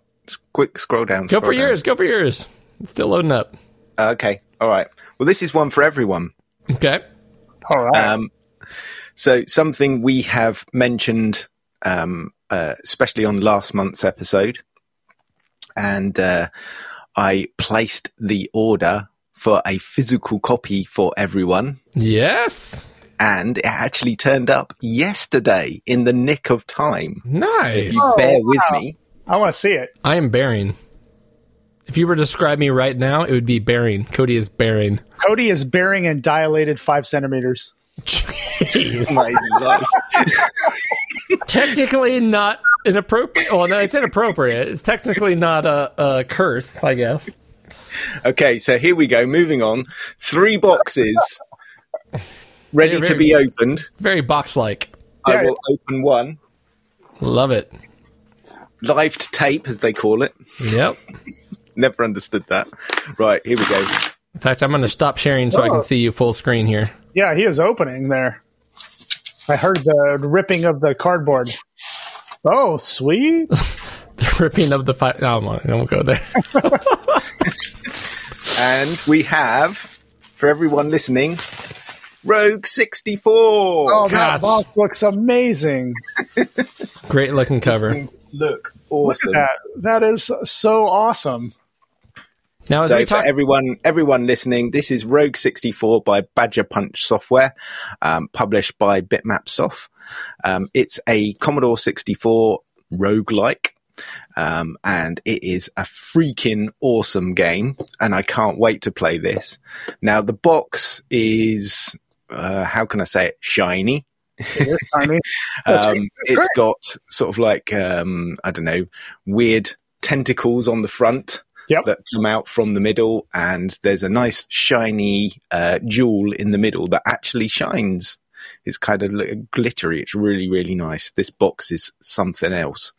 So let's open it up. and so key thing here I was going to point out, because we talked about on the news, I guess last episode, that Sarah Jane Avery announced that Zeta Wing is now coming out on physical through Bitmap Soft as well. Mm-hmm. So expect that kind of quality for probably my favorite shoot 'em up on the Commodore 64 coming out. Wow. This, tell you what, I'm not going to show the rest of this because you guys need to experience this for the first time. So let me just say, it's lovely. Lovely. can't wait, man. That's going to be It's awesome. lovely, guys. So there is a copy for each of you here. Is the cartridge purple? That's the question. I'll show you the cartridge. Cool. There's like some kind of to-do on whether you get a purple cartridge or not. No. Okay. Well, it looks good. I mean, it's got a good-looking sharp cartridge. Well, it looks fantastic. Don't get me wrong. It's a cartridge. But yeah, no, it's not purple.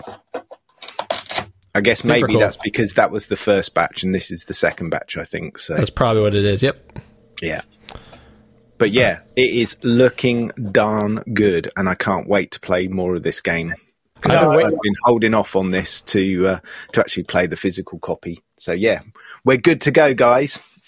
Thank you, Thank Tim. you. That was, it's so No, awesome. I can't wait to see it.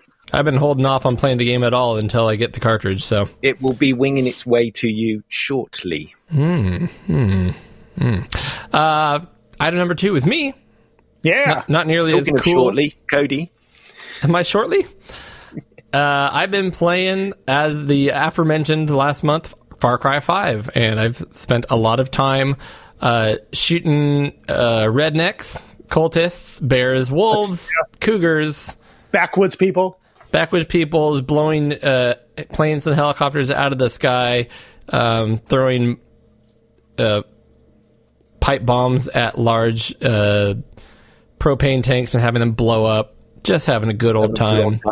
So, I mean, Yeehaw. how do you like it? Because we mentioned this on the show before. Far Cry 5 is probably me and my son's favorite game. And we both played it together, separately, but along the same lines together. And I think I finished it like a week before he did. And then he finished it and beat the game. And even to this day, which, I mean, that game came out a couple of years ago, when we still talk about it. It's still something that resonates with my son. It still comes up in his mind all the time. Because he's playing Far Cry 6 right now, and he'll tell me, it's not quite as good as Far Cry 5. Like, I would wager to say it's one of his favorite games. So, I mean, are you enjoying it, Cody, or have you finished it? Or, I mean, do you like it? No, I'm quite literally a third of the way through, because there's Okay. kind of 3 main characters, and I just defeated the first zone and main character. So, that being said, I would say it's, compared to Far Cry 4, Yeah. gameplay-wise, it adds nothing. No. It's like the exact same game, maybe higher resolution graphics if I compared them side by side or something, but it's the same game. But the fact that it's the story. the story and the fact that it's America, just kind of like this Midwest Montana, Yeah. like it, rather than being kind of some another exotic foreign country, which is supposed to more or less Tibet, in Far Cry 4, just the area and the theme resonate with me more, and I think it's cooler. hearing all the kind of classic rock songs and like dirty country and folk and bluegrass and stuff on radios as you walk by people, like just the vibe is so much cooler to me, that I think it's probably my favorite of the two. The only downside would be I played Far Cry 4 first and now this one, and they don't feel that different. So I'm having a harder time sticking with it, but that's not saying much because I'm still sticking with it, and I'm loving every minute of it. I've beaten every Far Cry since I think Far Cry 2, and the worst thing about Far Cry and the best thing is that they're all very similar. Yeah. I mean, because you get used to them and you like crave more when you beat them, and then all of a sudden, a few years later, another Far Cry comes out, and it's similar enough to be the same, and it's got a few little tweaks, new weapons or whatever, enough to be kind of new but familiar. So I get what you're saying, but man, Far Cry 5 is definitely my favorite of the whole entire series so far. Yep. No, I'm loving it, and I love the theme, and again, the music and just the vibe is enough for me to I would say I like it more than 4. So they go along the lines of don't change your winning formula, but change it a little bit. Yeah. Yep. If you haven't played it, Tim, you should play Far Cry 5. That's the one to play. It is awesome. I love it. But if you have 4 and you don't have 5, you can play 4. It's also really good. No, wrong. For me, it'd be which is cheaper right now. And then the other thing I want to mention here real quick is as I said last month, I would start it, and I sure as heck did. The Legend of Zelda Link's Awakening on my Game & Watch, my Zelda Game & Watch. Yeah. And I'm 3 dungeons in now and enjoying it. I did have to kind of look up a few things. It does have that, it's the original game. So it does kind of have that whole thing where sometimes you'll get stuck to the point where like it's literally going to take you hours to figure out what the next thing you have to do is to proceed. And I just looked that up real quick. I probably put, I think, 5 or 6 hours into it, and I'm 3 dungeons in. I think there's like 7 or 8 dungeons altogether, so it's a blast. I love the little tiny screen. I had some like issues with my neck hurting the other day and my back hurting a little bit, and my wife's like, is it she's like, is that because you're playing that little video game? And I'm like, no, I've had these issues before that, but I get what you're getting at. Awesome. But that's cool. I should tackle that one. I think I will. For me, that's the game that it's actually going to draw me into that device, because the original Legend of Zelda, I've played enough. I don't need to play it again. I tried to get into Zelda 2 on there a little bit. Zelda 2 is its own unique thing. Yep, there's yours. Yeah. So to me, it's going to be Legend of Zelda Link's Awakening and Vermin, the little original Game & Watch game. Those are the 2 games I think I'm going to play on that thing. See, I might try Zelda 2 because everybody says that it sucks and like it's not as good. But I when I look at it, it seems like it's kind of cool. Like it's more of a platformer, kind of try to be Mario. I don't know. Try it and tell me what you think. I'm curious. Right, I'll give it a shot. Okay, cool. My turn? Oh, yeah. Oh, and this is a big one. So I've got some show and tell stuff here. So I've been wanting this device for a while, but it goes through its phases where it's kind of hard to get sometimes. It'll be sold out, and then they'll make a new batch, and it's sold out, and you make a new batch. Well, finally, from the original website, which we'll link in the show notes, I read on Twitter that a new batch was made, and I went on there, and I went on there like a week later, and I was like, oh, they're probably going to be sold out again. And they weren't. So I have a feeling they got a big batch out. So if you wanted one, you can get one. And that is the Fenrir. I don't know how to pronounce it. Fenrir. Yeah. For the Saturn. It is the ODE device, the basically SD card device that you take your optical drive out of your Saturn and you put this into it. And it's like the Dreamcast one, just like the one I think we all have that installed in our Dreamcast, right? Tim, you don't have that yet. No. Okay, I know Cody and I did ours about the same time, but so basically here it is. So the first thing you do is you go to their website on the official site and you put in your serial number, which is on the back of the device, okay? Yep. And it will tell you if it is a 20 or 21 pin cable, and that is very important. So the cool thing is they have a tool on the website. You put in your serial number and it will tell you So you don't have to open it and count the little pins on the ribbon if it's 20 or 21. Mine was a 21. So I ordered it, and it was pretty fast shipping. It came in. So I installed it, and I don't know if you can see that real well, but instead of the optical drive, there is a little tiny ODE in there with an SD card sticking out. Mm-hmm. Kind of see it right in there. Yep. It's kind of like the Dreamcast one if you have that one. But I will say this. This was the easiest mod I've ever done on any machine ever. So Really? I'm going to remove the complexity that mine had because I had a mod chip installed, and I had to remove the mod chip first. But let's say you have a stock Sega Saturn, okay? Eric, It's back stock. up a sec. Yeah, What's the difference between the 20 and the 21 pin? I have no one. Yeah, one pin, duh. One But pin. why do they need a tool to say, well, you've got a 20 or a 21? What is it? Because if you have the 20, you're hosed. You can't use it, or what? No, you have to get a different version, I think. Yeah, because there was two different versions of the Sega Saturn. One had a 20 pin cable, one had 21. I don't know what. And you can't tell from the outside. You have to take it apart to see it, or just use the serial number. Right. So they've got different versions based on whether you've got a 21 or a 20 pin. Right. Okay. Exactly. Yep. Carry on. So let's say your Saturn is unmodded, which I think both of you guys don't have the mod chip, right? Correct. Yeah. Nothing has been inserted in the Wazoo in my Exactly. Saturn. Perfect. So you get a Phillips screwdriver, you take the 5 screws out, you take the Saturn apart. After that, you disconnect a ribbon from the CD-ROM. No other tools are necessary. It just sits on these posts. The ribbon might be 20 or 21 pins. It could be 20 or 21.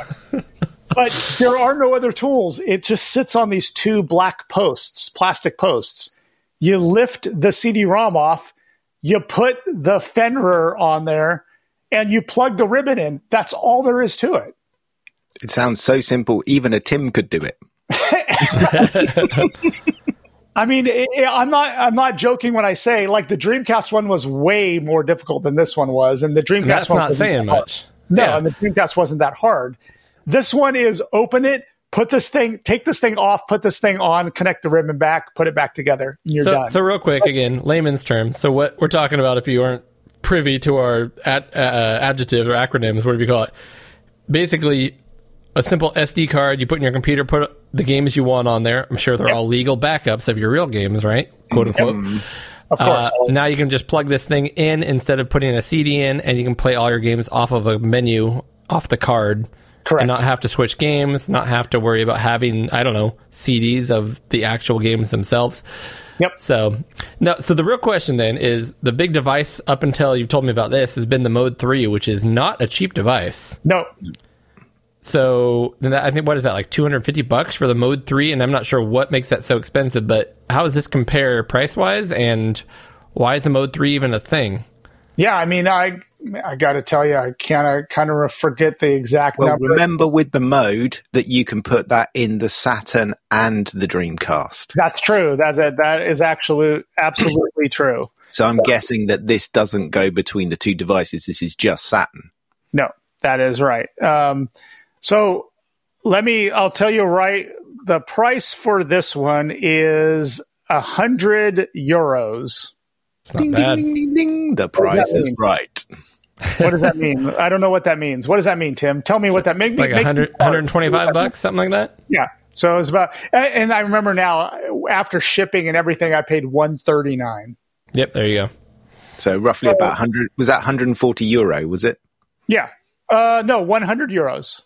€100 plus with shipping. With shipping, exactly. Yeah. Oh, yeah, okay. Yeah. So you roughly add a third onto that, I guess. Yeah. So Less expensive, super easy install. There is absolutely no reason not to get this. Now, one side Unless you don't have a Saturn, then that's probably a reason not to get it. that is a real problem. That is a Mr. real Dry problem. Humor over here today. Yeah. Now, if you do have a Saturn, well, here's like if you know Gaiden, Pixel Gaiden, Gaiden means side story, right? A side story that I had to take was that I installed this and all the games played except for all the 4 megabyte games. Okay. Okay. And I was like, and there's not that many. Vampire Savior, Marvel versus Street Fighter. Did you There's have a 4 megabyte cart in? I did. So I had a 4 megabyte cart in and it didn't work. And I was like, what is going on? I took the Fenrir out, put my optical back in, still didn't work. So then I had to do the whole reinstall again. Turns out my Action Replay card was bad. Yeah. Yeah. Really? And so this is the new one. I went and bought a new one on eBay, and this one actually has They've gone up in price. Saturn. Yep, they have gone up in price. But I bought a new one, and it actually has pseudo Saturn installed on it and a couple other things. I popped this in, works like a charm. So my original 4 megabyte cartridge went bad. Believe it or not. Yep. Very, very odd, but it went bad and it didn't work. And Is I there was a battery in them? Is that why? No, there's no battery in them. How they? That's bizarre. Well, there might be a battery because it does do save states. Or not save states, but saves. Like it has the memory space. So there might be a battery in there, but I don't know why that would stop a memory upgrade, a 4 meg memory upgrade. Weird.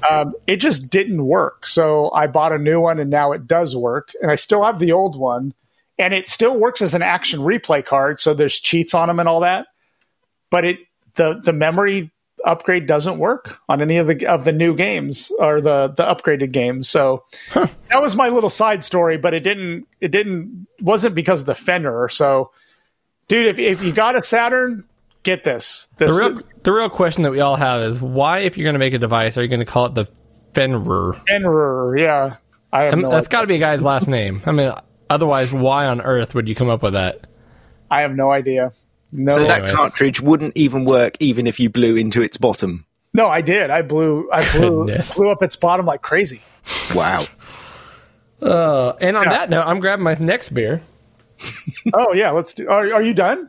Oh yeah, I'm done. I'm feeling pretty good too, Eric. I'm not going to lie to you. So while you guys are, Eric needs to finish his beer. Yep. Yeah, While you guys are sorting out your beer, I'll take the next one then, shall I? Okay.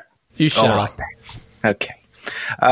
So quickly from me, I've harped on about my Amiga 3000 quite a bit. I just wanted to say success at last. Nice. I now have it converted as a full PAL A3000 with a working 240 volt power supply as well. So I don't need to use the step up, step down converter, which is rather heavy and bulky to keep getting in and getting out along with the Amiga 3000. So yes, it is now all going. I've got a proper power supply inside. So it's a nice little micro, ATX power supply. I got myself the, Amiga 3000 adapter from Amiga Kit, which is just like a little cord that goes to a 20-pin ATX adapter, standard power connector, and then goes onto the proprietary connector on the Amiga 3000 motherboard, and has a little like a physical switch, so you can switch the thing on and off, because the A3000 original power supply has the switch on the power supply.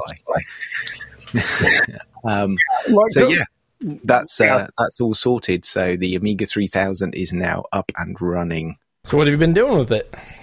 I have been BBSing mostly. Yeah, nice. That's a good.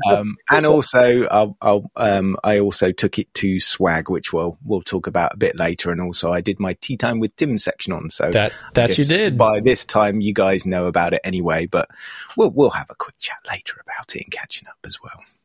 Awesome. So the A3000 pretty much had a power supply just like the 1200. Like it's got the switch on the power supply. No, it's built in. The A3000 is a tower. It's a desktop. So Gotcha. behind the CPU, as some call it, and the keyboard is separate, so it's all built in. So I can go really boring and technical if you really want me to. Yeah, the power supply, you can actually change the internal on the A3000 power supply. You can turn it into 240 volts, but you've got to rip the power supply open, and it's either solder or desolder a bar or something like that on the actual power supply, and that will turn it into a 240. But I haven't done that. I've literally just taken the power supply out for now, because when I turn it on, it's got that fishy smell. So I think it needs recapping or something like that anyway. So you don't want fishy electronics. No, don't want fishy electronics. So yeah, that's all on one side at the moment. So the PAL, it's to convert it to PAL, you just change a jumper on the board. To put in a 240 volt power supply, you just change a jumper on the board to change the timing as well. So there's two jumpers that you also have to change, and that was one of the fun aspects of it, or fun in a loose term, I suppose, because I bought about 3 different power supplies before I found out that you didn't really need all the different power supplies. You could just use one and just change the jumper on the board, because I had various different power supplies, and they were either working or just giving a black screen. And after I found out this jumper, it's like pretty much any power supply that I whacked in there was just working. So yeah, nice. Great. Nice. What beers have you got this time, guys? Oh, Well, this is our second beer, so this is just beers that we already enjoy and we're just going to enjoy. So this has just become my go-to beer, Eric, and I love the flavor. It's an IPA. It's a not a heavy IPA. And Tim, I don't know why I just said Eric, but the reason I bring it up is because of our last beer being a good bargain beer. But it's Weekend Vibes by Coronado Brewery in San Diego, and they come in a 6-pack, really good IPA. I mean, most places sell it for about $10.99, so $11 a 6-pack of Tall Boys for a really good beer. That's my go-to right now. Not as good of a deal as the 99 Golden Ale, but I was going to say reassuringly a bit more expensive. almost twice as much. It's twice as delicious. So okay, fair enough. This is definitely a 90% plus beer for me, and for that price, this is just my go-to now. I love this stuff. Awesome. So cheers on that one. Cheers. Cheers. I'm going to go with my favorite Japanese beer that was made in Italy. Asahi. I was going to say Asahi. Okay, perfect. Yeah, Asahi Drive, which is literally Japanese beer made in Italy. I didn't know it was made there. Okay. I have no idea. I always thought it was made in Japan or made here. Like the recipe was here and like made here, but it says Japanese beer and then it says made in Italy. Product in Italy. I have no idea why. I don't care either. I love it. Good one. I'm just going to drink it. All right, so here's my big one for the month. Okay. On my notes, it just says, I bought a thing/things. Great deal. So, Eric, at the beginning of that show, we got a question from somebody. Was it you? I think it was me. Yeah. Or the best great deal you've had recently. Yeah. And I wouldn't know if compared to some of the stuff we've gotten, which has just been, like you said, literally great deals, 10% of what they normally cost because we got found somebody or knew somebody or whatever. But on eBay, every once in a while, you'll see people put a lot of things up there, and they'll have a buy it now or best offer, and you send them an offer. Please, by the way, just try to send out offers, and people sometimes just accept your offer, and that happened. They do, yeah. And that happened. Yeah. So I got a few things I've been wanting that I've been putting off, but I just threw a number out there, and I got them, and I was stoked. So, first of all, can you stop the screen sharing so I can get a big picture? Yes, thank you. Yeah. I'm excited about this. You guys won't necessarily be. Tim, you already got a sneak peek. We'll talk about that later. Mm-hmm. Stop sharing. All right, we're good. You can see me. We're good. Yep. All right, the first item, and this is all related, but the first item, I finally got myself. Oh, yeah. Nice. An actual PC Engine core graphics Japanese. Mini. Yeah. And the cool thing that's not a mini. That's a real one, isn't it? It's a real one, yep. Yeah, I'm on the real one. Yeah. So this is the TurboGrafx 16 in Japan. And I say Japan because the core graphics of Japan. What was the one in England called, or Europe called? There wasn't one in England. It never got an official release. What was the But one? you're talking about the PC Engine. And I have that right here if you want to see it. Yeah, you show me yours, because this one has the original controller, which does have the turbo buttons. Mm-hmm. Yep. Which I believe the one Eric has would not have the turbo buttons. No, if it's PC Engine was the white coloured one, and they just had the standard no turbo on the controller. So Eric dropped below the screen. He's still down there. I don't know what he's doing. I thought we were giving you enough time to pop back up, but apparently you got distracted by something cool under there. No, I'm trying to find it. I can't find it. But anyway, mine is gray. Mine's the same color gray, but it has orange type. Yes. That's PC Engine. And then your controller doesn't have the turbos. That's correct. No Okay, turbo. So this does have the turbos, which I love.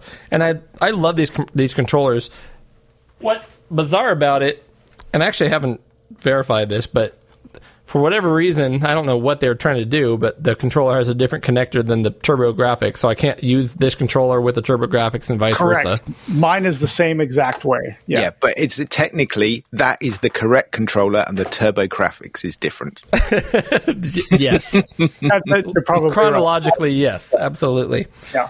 Yeah. It came with a game, and so I've got finally my first in-case HuCard cool. game. Yeah. It's a game. I mean, it's called Outlive. Honestly, it's it had a bunch of story in it, but I actually have the little piece.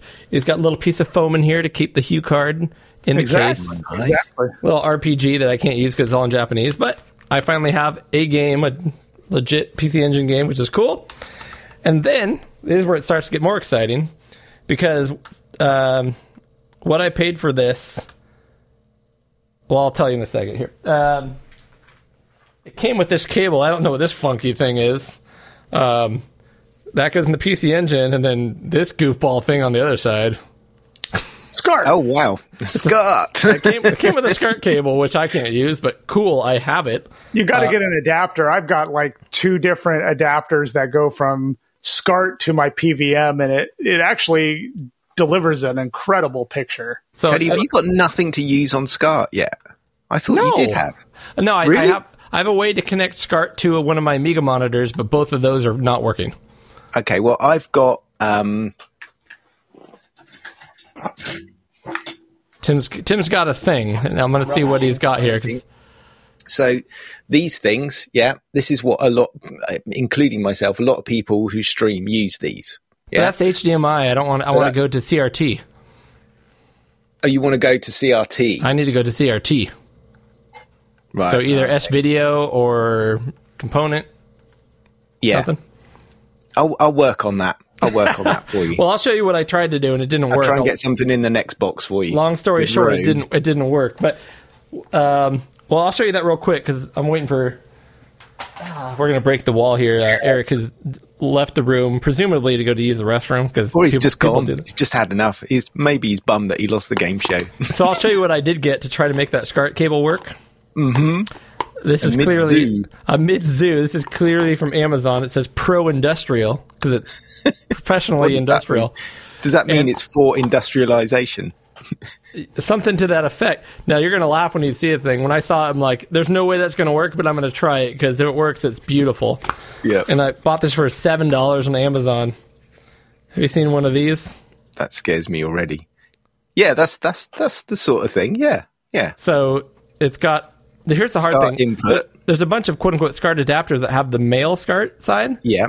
but none of them have the female. Female, yeah. In theory, this on the top of this device it has an input switch saying which side am I going in, male or female. Yeah. And then it's got S-Video and Exactly, yeah. That's, you know, that's your what red. I've got here, and that's what I was thinking of sending you when you said that a minute ago. and this didn't work. So I don't know if this thing is just garbage. It looks like it was put together by, I don't know, spare parts. Like it Well, looks. it it's- depends on what you're bringing out of it. That's the problem.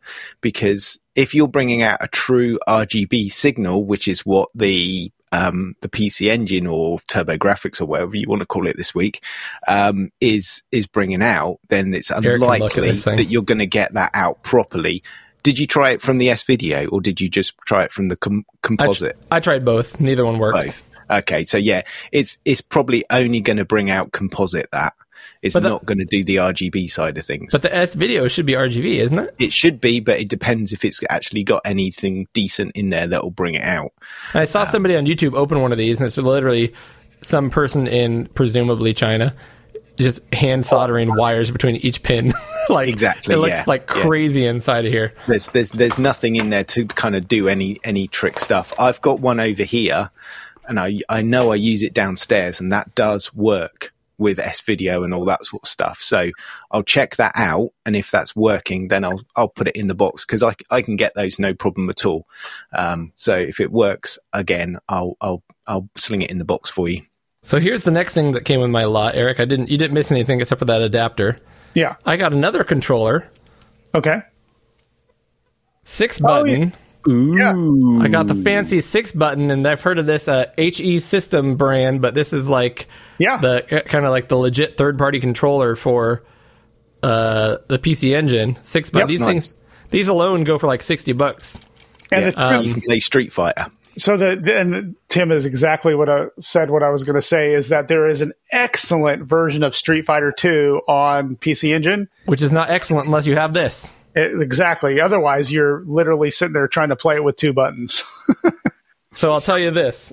So for the price I paid pretty much broke even when I got the PC Engine with the controller, this controller, that game. Yeah. That's what I paid for. What I got for free was a Super SD System 3. Nice. So here's my Super SD System 3. Yeah.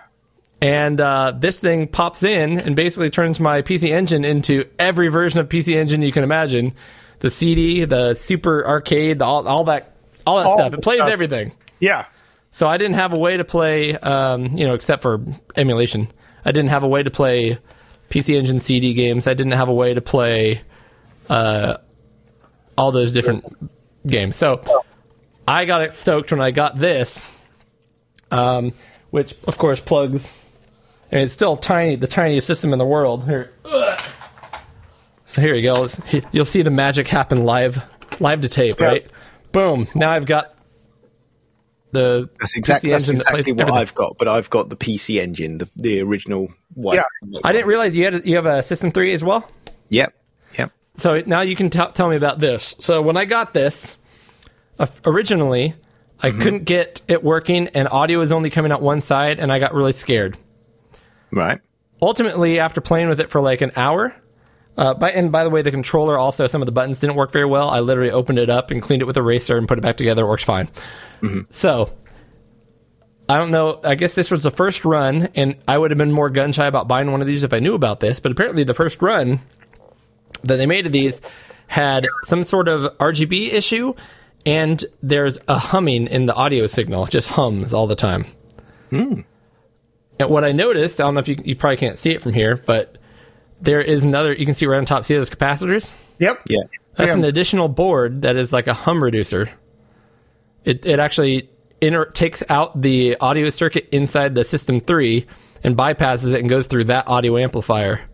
Right. And gets rid of the hum, which they already installed, which I didn't know about, but cool. Dude. And then on the back was the RGB fix. You can see I don't know if you can see, actually. Let me see. There you go. You can see extra wires in there, already wired in.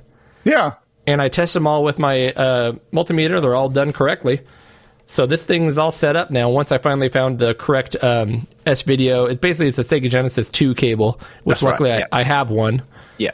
I have a bad one and I have a good one, apparently. Yeah. So, and it works beautifully, and I've been playing all the Sega or the PC Engine CD games like Gates of Thunder and Rondo of Blood, and oh my gosh, Gates of Thunder and Lords of Thunder. Yeah. Yeah. So I'm having a blast with this thing. It's brilliant, isn't it? It transforms the system. It's just incredible. I love mine. Yeah. And the thing is about the core system, because when I got my PC Engine, I was so impressed at the video output on those. Like, comparing it to even like a Super Nintendo or a Genesis or whatever, what was its contemporary at the time, the video output on that is amazing. The color palette, the quality just of the video output. Yeah, I was I was floored. I mean, it is so good. I love the PC Engine. I love everything about it. I wish it had more success, especially here in the US, because the TG16 did not do well here. So, and that CD quality audio going through my big old my new old Polk Tower speakers I have over there on that TV, and it's so cool. I want to blast with that thing. So that was my big pickup. I'm stoked about it. Sweet, that's a nice pickup. So what did you pay for all that lot then? Ooh. I think it was like now, was it like a wild bargain, or was it like, yeah, that's a good price? It was a good price because essentially, I mean, the Super System 3 or whatever, they're not even available right now because there's no chips. No. I think it was like $240 for all that. That's very good price. Very good price. Yeah. Yeah. Not mind blowing, but I'd do it again in a heartbeat. It's good. So the next one is mine, and this one is retro gaming adjacent because this game has a long and illustrious history in the retro gaming scene. But I did pick up Pokemon Legends Arceus. Is that the name? All of right. it? Yes, let's say that. I've seen it in the stores. And I don't know if Cody or Tim, because I think I have you added on my Switch as well, Tim. If you've noticed the hours played, I've already sunk about 20 hours into this game. Really? Wow. Yep. So I think I'm at hour 16, 17, maybe almost 20. I play a lot when I'm waiting for my daughter to get out of volleyball practice or volleyball games or whatever. I sit in the car and I play it. But I've been really, really enjoying this game. It takes Pokemon, which is normally like kind of a 2D game, and puts it into a 3D world, kind of like the Breath of the Wild, like Legend of Zelda. But it does it really, really well. Does a lot of very interesting things, but still keeps the core kind of RPG collectible kind of things. It is a beautiful game. It's great for kids. It's great for adults. I mean, there isn't a wrong way to play Pokemon, and you can't die in the game, so you just keep going on.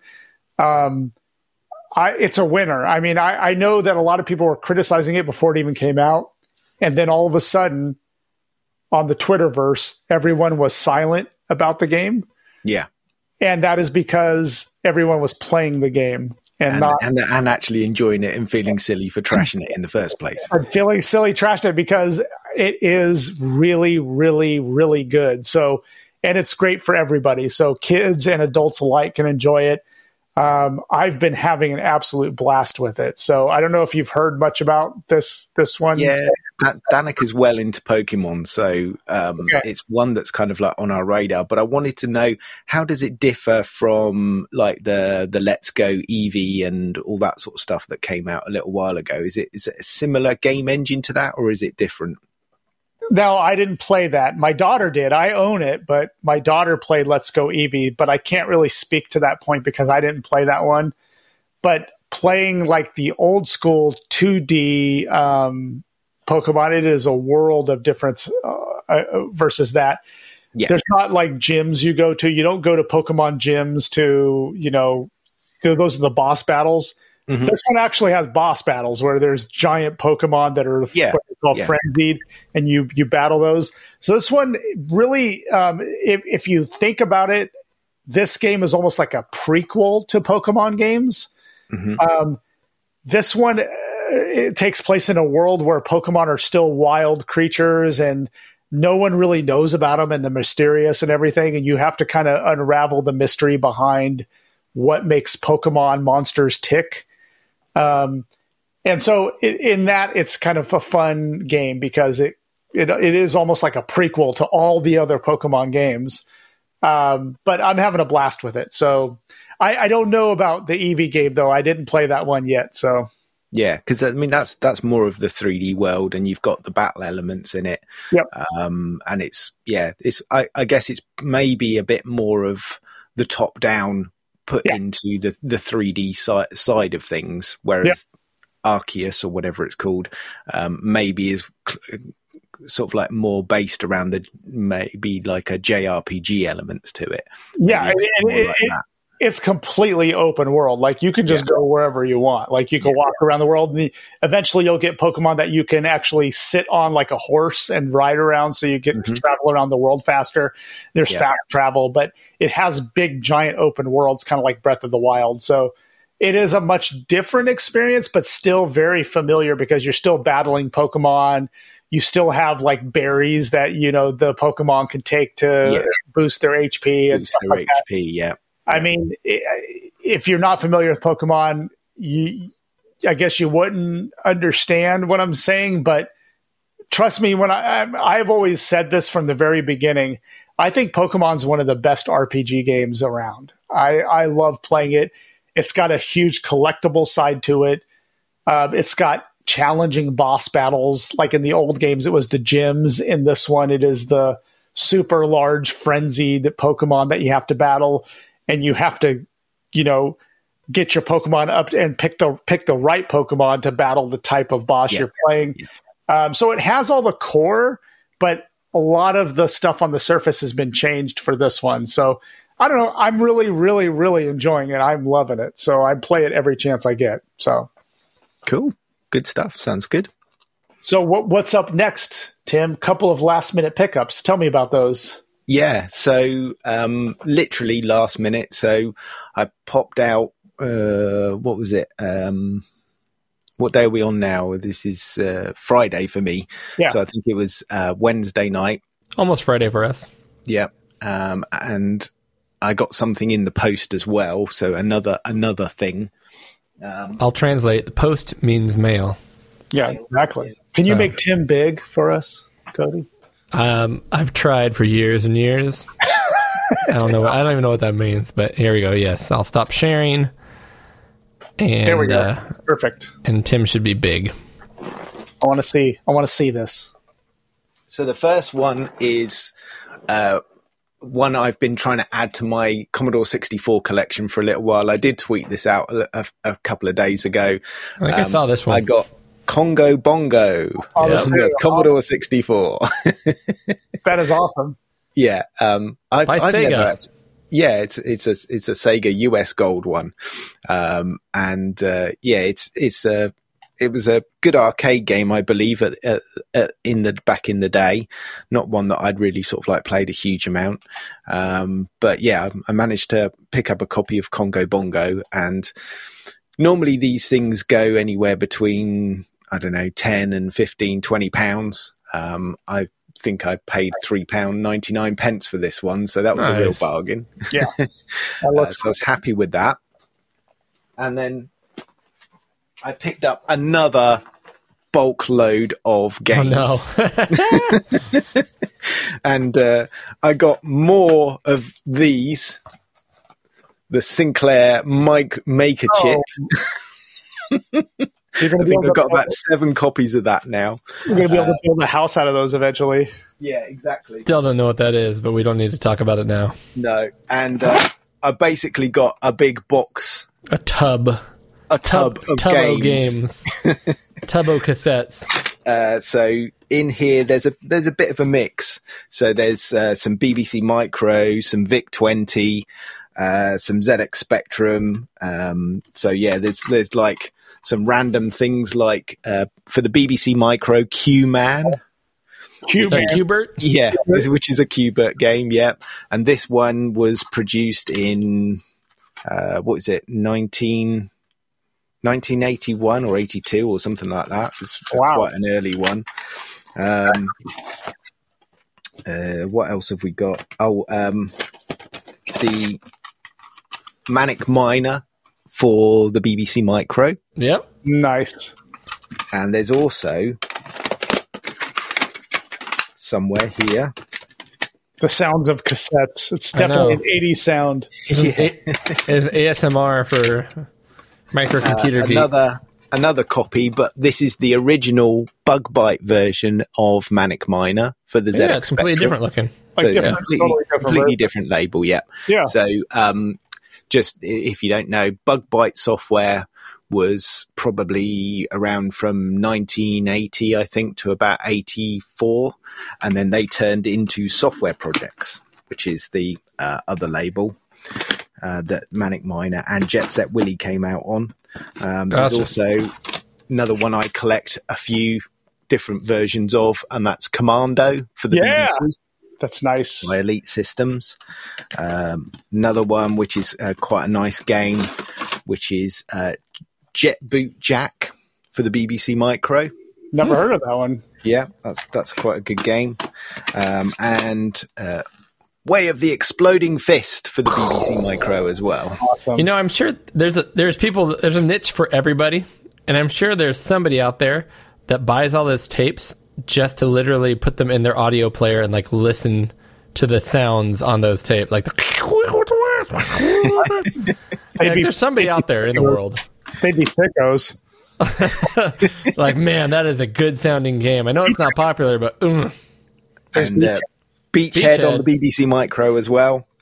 And one of my personal favourites, Vegas Jackpot on the VIC-20.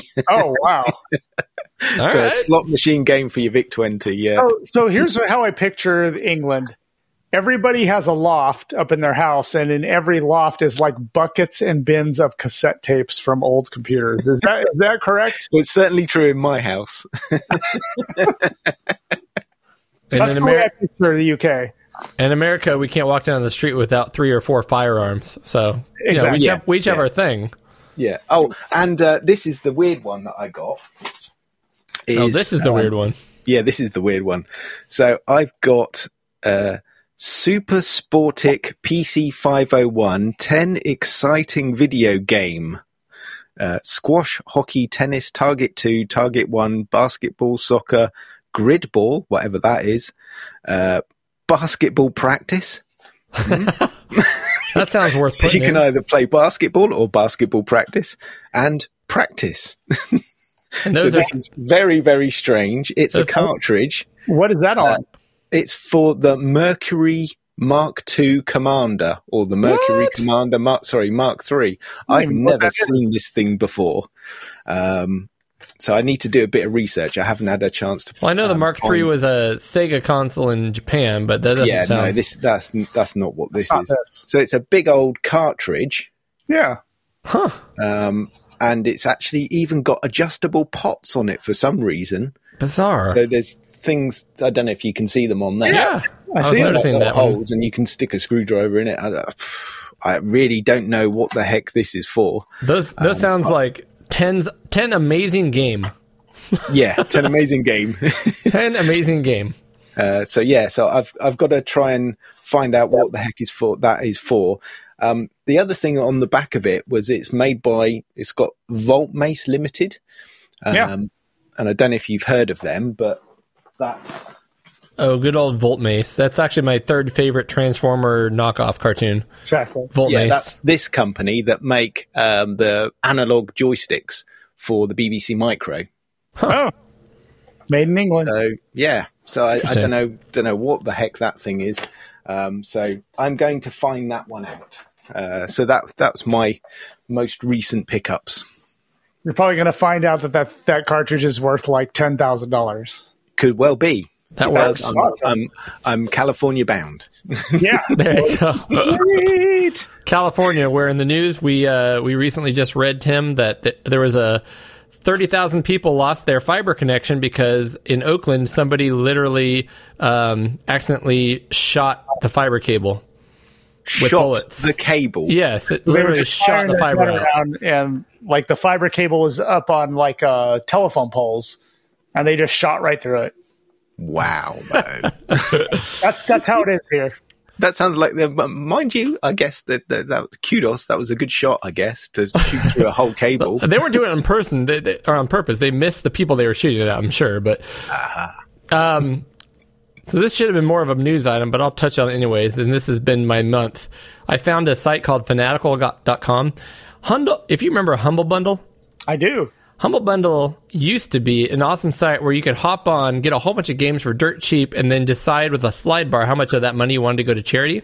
Yeah. Fanatical is exactly the same website without the charity. Wait.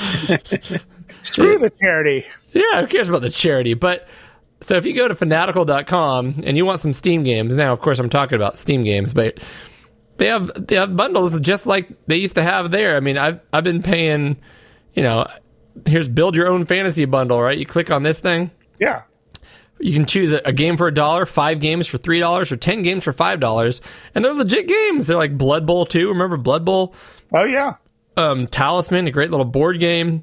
Anyways, I've been building little bundles and loading up on dozens of Steam games for like pennies. Yeah. And I've even played some of them. Nice. And they work.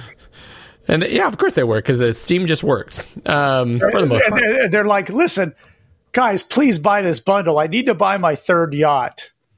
So yeah, they're not giving the money to charity. Don't worry about that. But you get a deal. That's all that matters. I need a new 120-foot yacht. Please buy this bundle. Mm-hmm.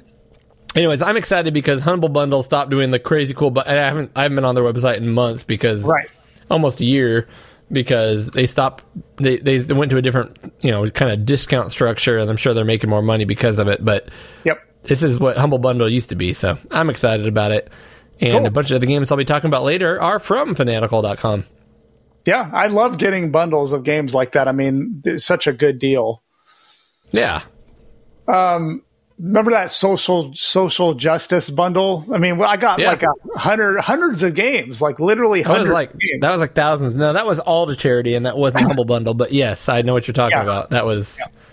Yep. So, Tim, Tim's gone. Tim had to run off and use the loo, I suppose. That's fine, because this is mainly for you and me, and maybe we have nothing to talk about here, because I know I haven't had a lot of time. But... I wanted to talk about this because I got this game because I saw you playing it, and then I read about it and I was like, this is right up my alley. I went and bought it, and I've played maybe, I think 4 hours into this game. I'm about the same. Yeah. So we're about the same in this, but this does tick all the right boxes for me as far as an RPG, and they do a lot of things right. And what's the name of the game, Eric? Crosscode. Yeah, so I got caught up in, as we like to say, pixel guide and stuff, but I'm about 4 or 5 hours in as well. I love the fact that it's kind of free roaming. You can take different missions on, and the missions give you points and that you can spend on abilities and level up, and I'm into it. I liked really playing this game a lot on the big screen with a controller. Yep. And and this really bums me out, and I'm hoping it's not permanent, but it probably is. One of my 8-bit Doge controllers that I love to use for playing my Switch on a full-size TV is starting to have some Joy-Con drift. Wow. So like the one of the sticks is malfunctioning. Yep. So I tried to play like my last hour with that controller, and my character would just randomly run to the right for no reason.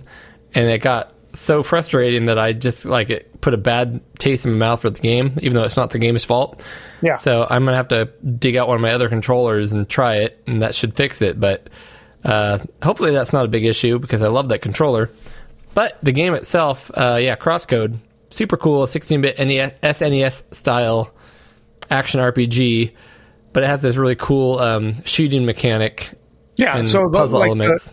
It's a JRPG, or an action RPG, action RPG, but it also combines the ability to use twin sticks. So it is more of like a twin stick shooter / RPG. Would that be kind of accurate there, Cody? Yeah, and you didn't it's not a JRPG by nature, but it is very Japanese. Yes, it is very Japanese kind of mode, but it is more action RPG. So when you're in combat, you are running around with your left stick and then aiming with your right stick. So there's a lot of very cool action parts of this game, which I appreciate in this kind of game, because you don't get slowed down with a bunch of combat that stops and then just shows you kind of a cutscene of battles going back and forth. Yeah. You are seamless. Active. It adds a kind of an arcade element to an RPG, which I really appreciate. And this game is huge. I mean, there are big worlds, lots of things to learn, lots of crafting. I mean, this game has it all. And I was actually really surprised that it was so inexpensive.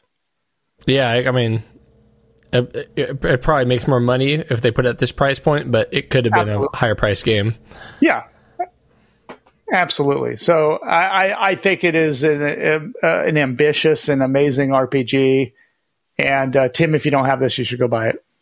Okay, I'll go and buy it. Or if you want to go on Steam and you're comfortable with Steam, you can download the demo and try it yourself first. Yeah, but you want it on Switch because Switch is better. Switch is good. Make the Switch. But anyway, All right. okay, so we'll even talk about that later once we get further into the game. Nintendo, you can send your free Switch OLED models to Please. Cody and Eric, courtesy of. Yeah, exactly.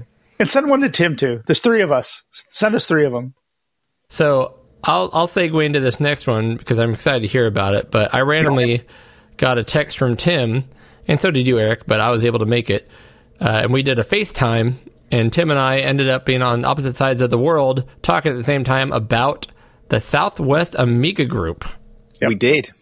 In fact, I got a quick tour, but I was there while we were talking about it, and I gave you a quick tour around Swag. So this is an I met event. Dave. You did, who's one of the organisers of Swag. So Swag is the Southwest Amiga Group, and they meet. Originally they met 2 or 3 times a year. Obviously, in the recent times, it hasn't really been possible. There was a meet-up last September, which I was booked to go to. And because I wasn't feeling particularly great, I cancelled that one. And we had another meeting scheduled for the 15th, which was going to be their big workbench event, which is sort of like the one they do it once a year, which is they have presentations and guest speakers and all that sort of stuff. And because of the numbers that normally attend the workbench, they had to postpone that. So instead, they just made it into a normal Swag meetup. So this particular one was coinciding with the 40th birthday of the Commodore 64. So they invited people not only to bring all their Amiga goodies, but bring some Commodore 64 goodies, which is what I did. I took with me my the Amiga 3000, which was one of the reasons why I was feverishly trying to get it all sorted.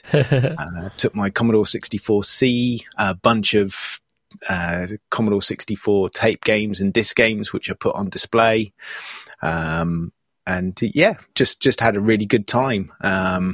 You'll hear a bit, well, you would have heard about it, but you'll also see about it as well, because I'm going to do a video on YouTube. Nice. Probably get that sorted next week.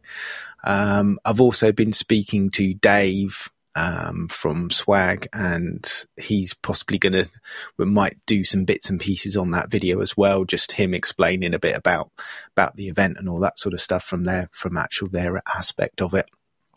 But yeah, it was just a really nice event, just good to actually get out there and hang out with some people and nerd out for a few hours and have a laugh and play some games and look at some Amigas and Commodore 64s.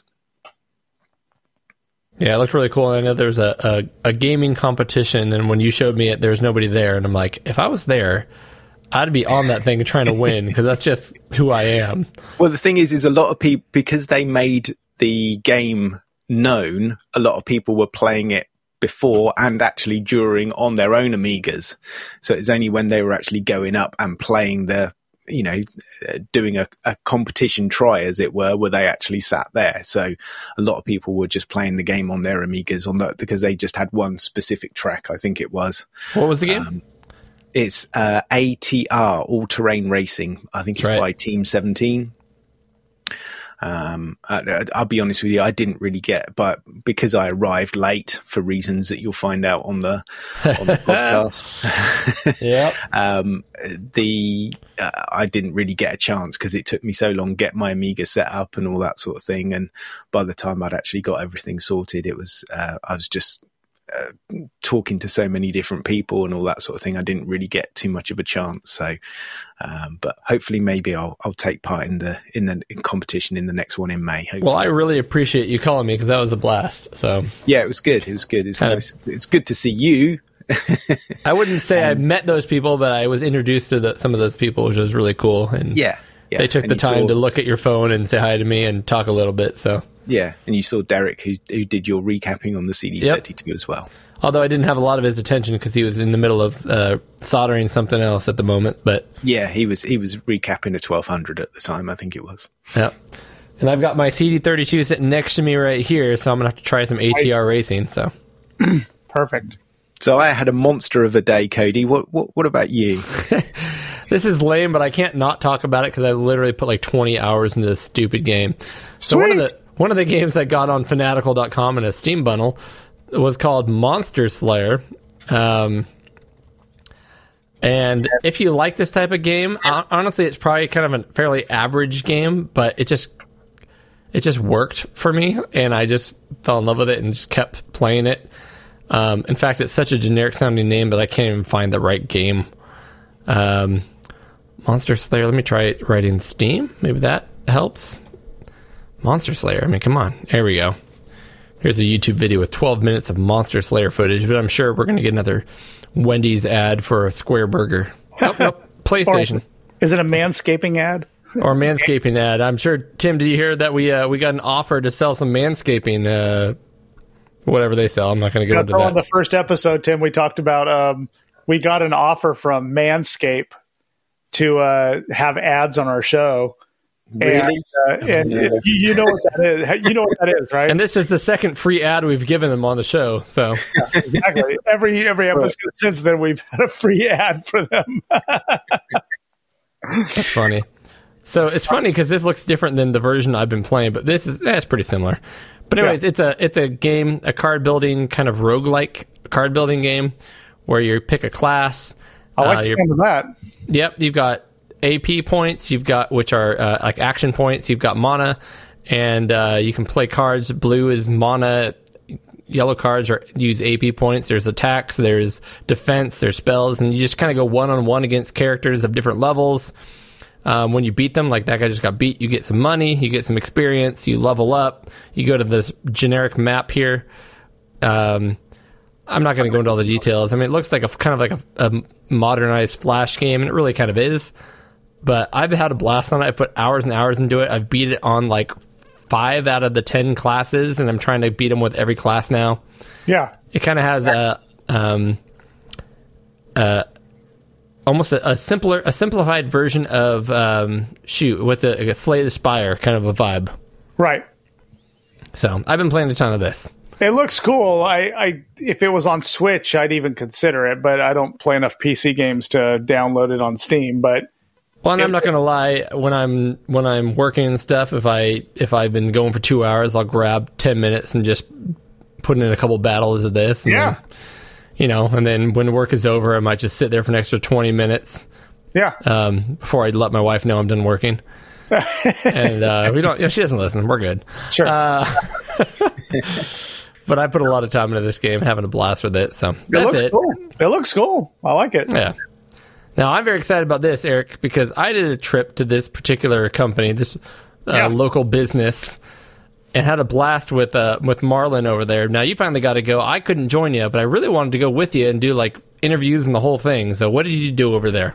Yeah, so I took a little trip up to, it's about a 40-minute drive from where I live up to the Brewing Academy. And it's not about beer, it's about homebrew stuff. And so it's basically a full company. You walk in and they make all sorts of modern retro goodness. Like they make like the cartridges for the Atari, they make cartridges for the Vectrex.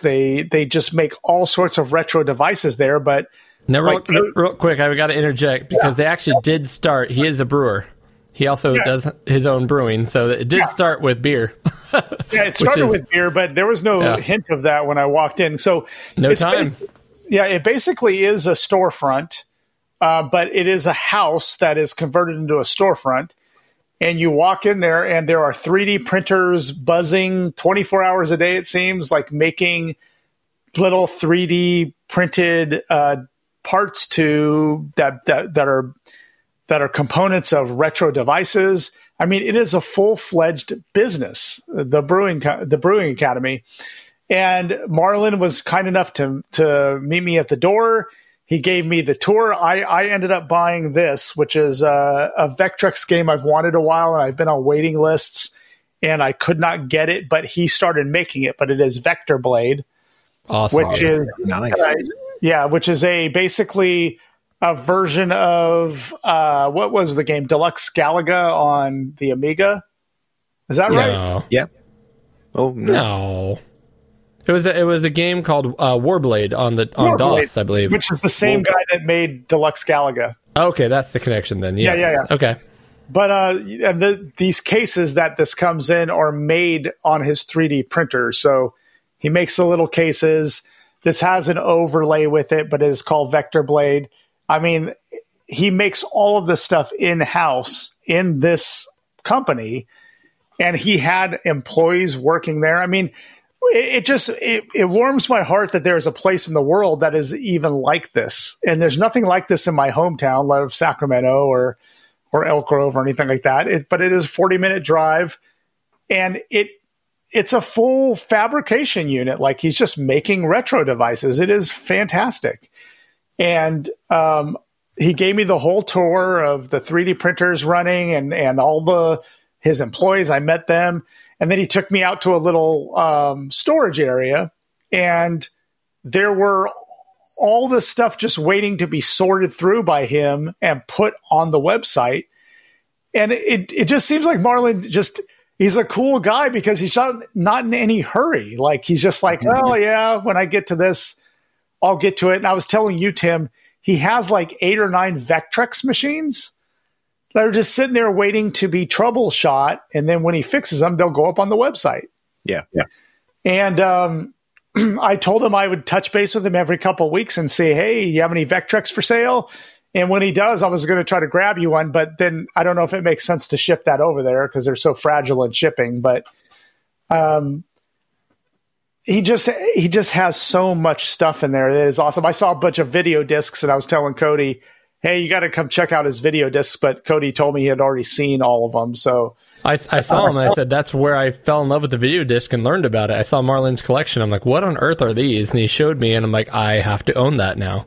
And the dude has like a full shelf, like full top to bottom of just video discs. And he doesn't even show them on his website. He's just like, yeah, I got all these video discs. It's more than a shelf. It's, that, did you go to the back shed?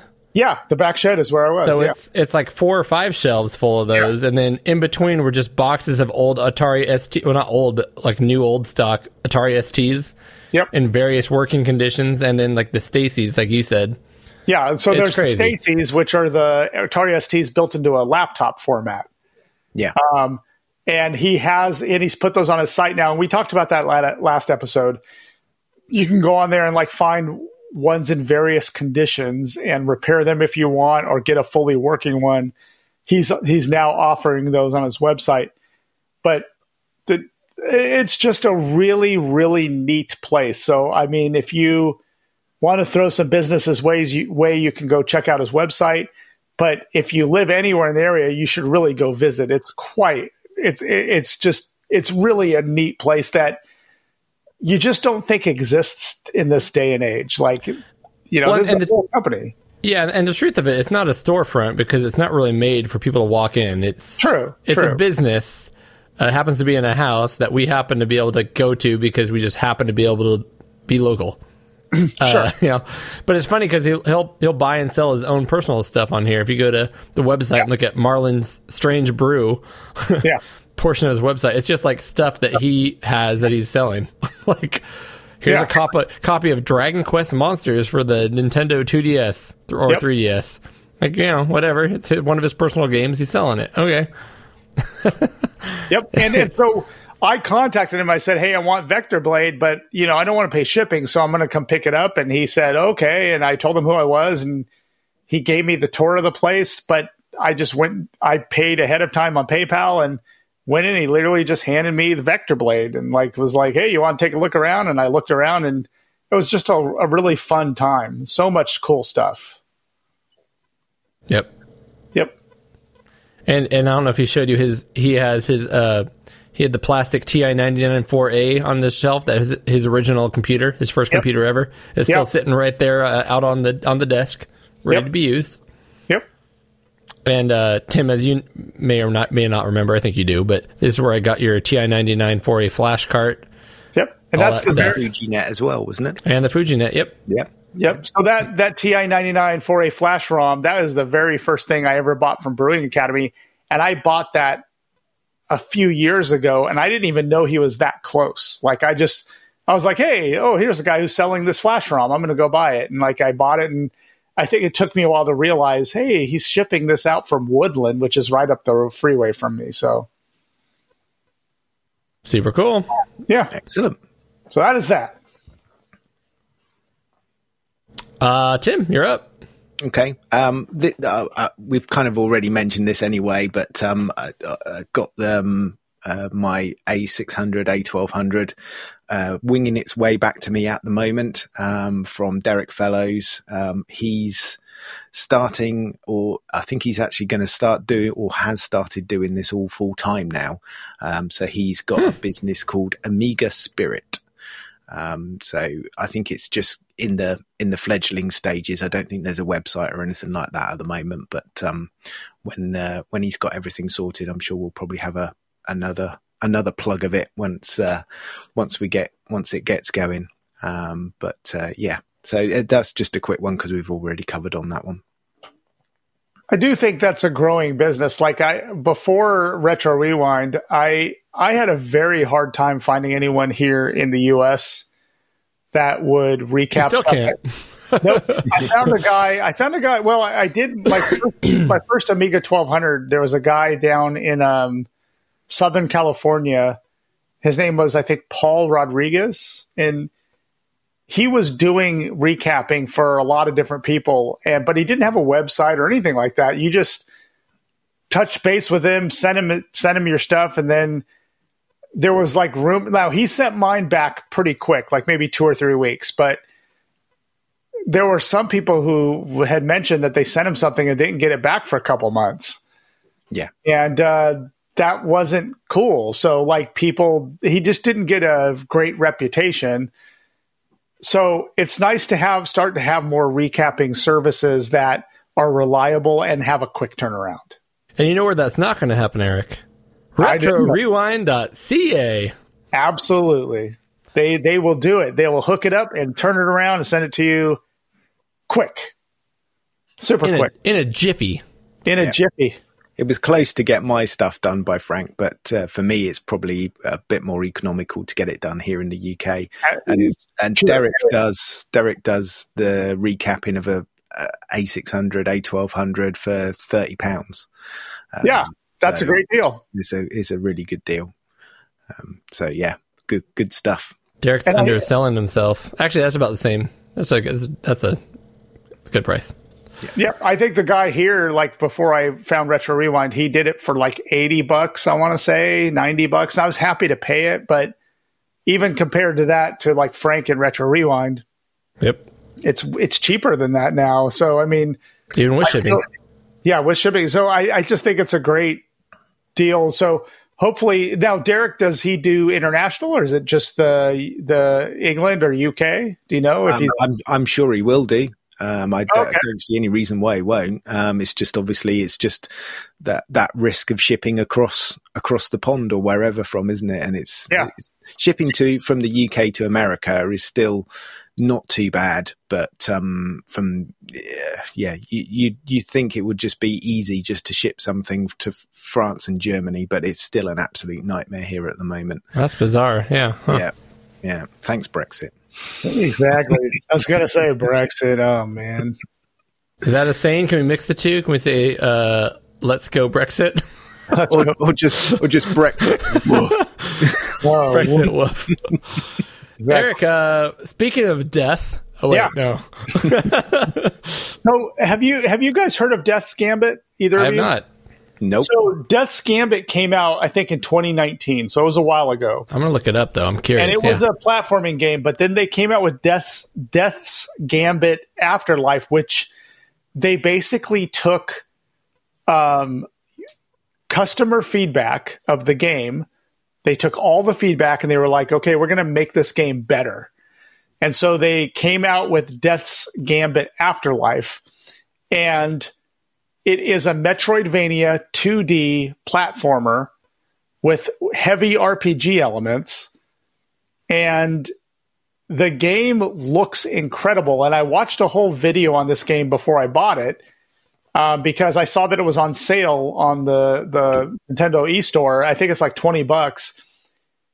It looks awesome. And there's a physical copy of this. If you want Death's Gambit Afterlife, the enhanced version, you can buy the physical one for, I think it's $34.99. But I just bought the digital version because it looks like an amazing game. And for that price, I was sold. So it kind of has that look to me like Death Souls. Like it has a very retro, kind of 16 to 32-bit kind of hybrid look to it. That's a good way of putting it. Yep. But man, as you can see, like the rate from that screenshot on Steam, the ratings 9 out of 10, 93%. Yep. I mean, it gets amazing reviews. People love this game enough to have given their feedback enough to make an enhanced version. So I'm really looking forward to it. I literally downloaded this today. So I haven't played anything yet. I haven't played any of it yet, but I'm really, really looking forward to it. This is going to be the next game I play. I mean, I've been playing Pokemon, but I'm going to try to play this one next. Yeah, good find. This looks great. Yep. So it does look a bit of a Metroid-y style game, doesn't it? Yeah. More, I'd say it's more Castlevania than Metroid-y. Yeah. Yeah, I think more Castlevania for sure. Yep. Yeah, but very cool. I have a quick one. I finally found a way to purchase a... Here, I can show this one to you. Yeah. I've got my... hold on. Let me unplug it here. Unplugging. Oh, come on. My little baby keyboard. Oh, yeah, for the CD32. Yeah. Right, yeah. And I tried to find the exact one, Eric, that you use. I asked you for the part number, and it's not in. I don't think it's made anymore. That exact part number. So I tried to find on eBay, and people were, relying on suckers like me who need that exact part number and trying to charge me like $40 shipped for this thing. And I'm like, gosh darn it! No. So finally, I just said, whatever. $12 Amazon. Here's a little keyboard. Let's hope it works. It does, and it does. Beautiful. It works. Cool. This little guy works. So. Yep, I've got mine like if you can see my picture here, if you look at my CD32, which is attached to my TV, I've got right here, like a little tiny keyboard. That's the one that model is the one I was trying to get, that exact one, to make sure it worked, but whatever, I got lucky. $12. I got my mini keyboard. I can now press F10 to exit my games. I can now type in my name if I want to name my character. Important stuff. Yeah. So now I need to play, like you said, ATF? ATR. Yep. ATR. Yep. Now, you're still using a one-button joystick though right now, right? I am. I haven't found a solution for that I'm willing to pay for yet. At this point, all the solutions that are available right now are so much that I'd rather just buy the Honeybee. Yeah. So I'm looking at Amazon. I'm like, if I can find a Honeybee shipped for $100, I'll do it. Because all the aftermarket options are not nearly as quality, and they're like $70-$80.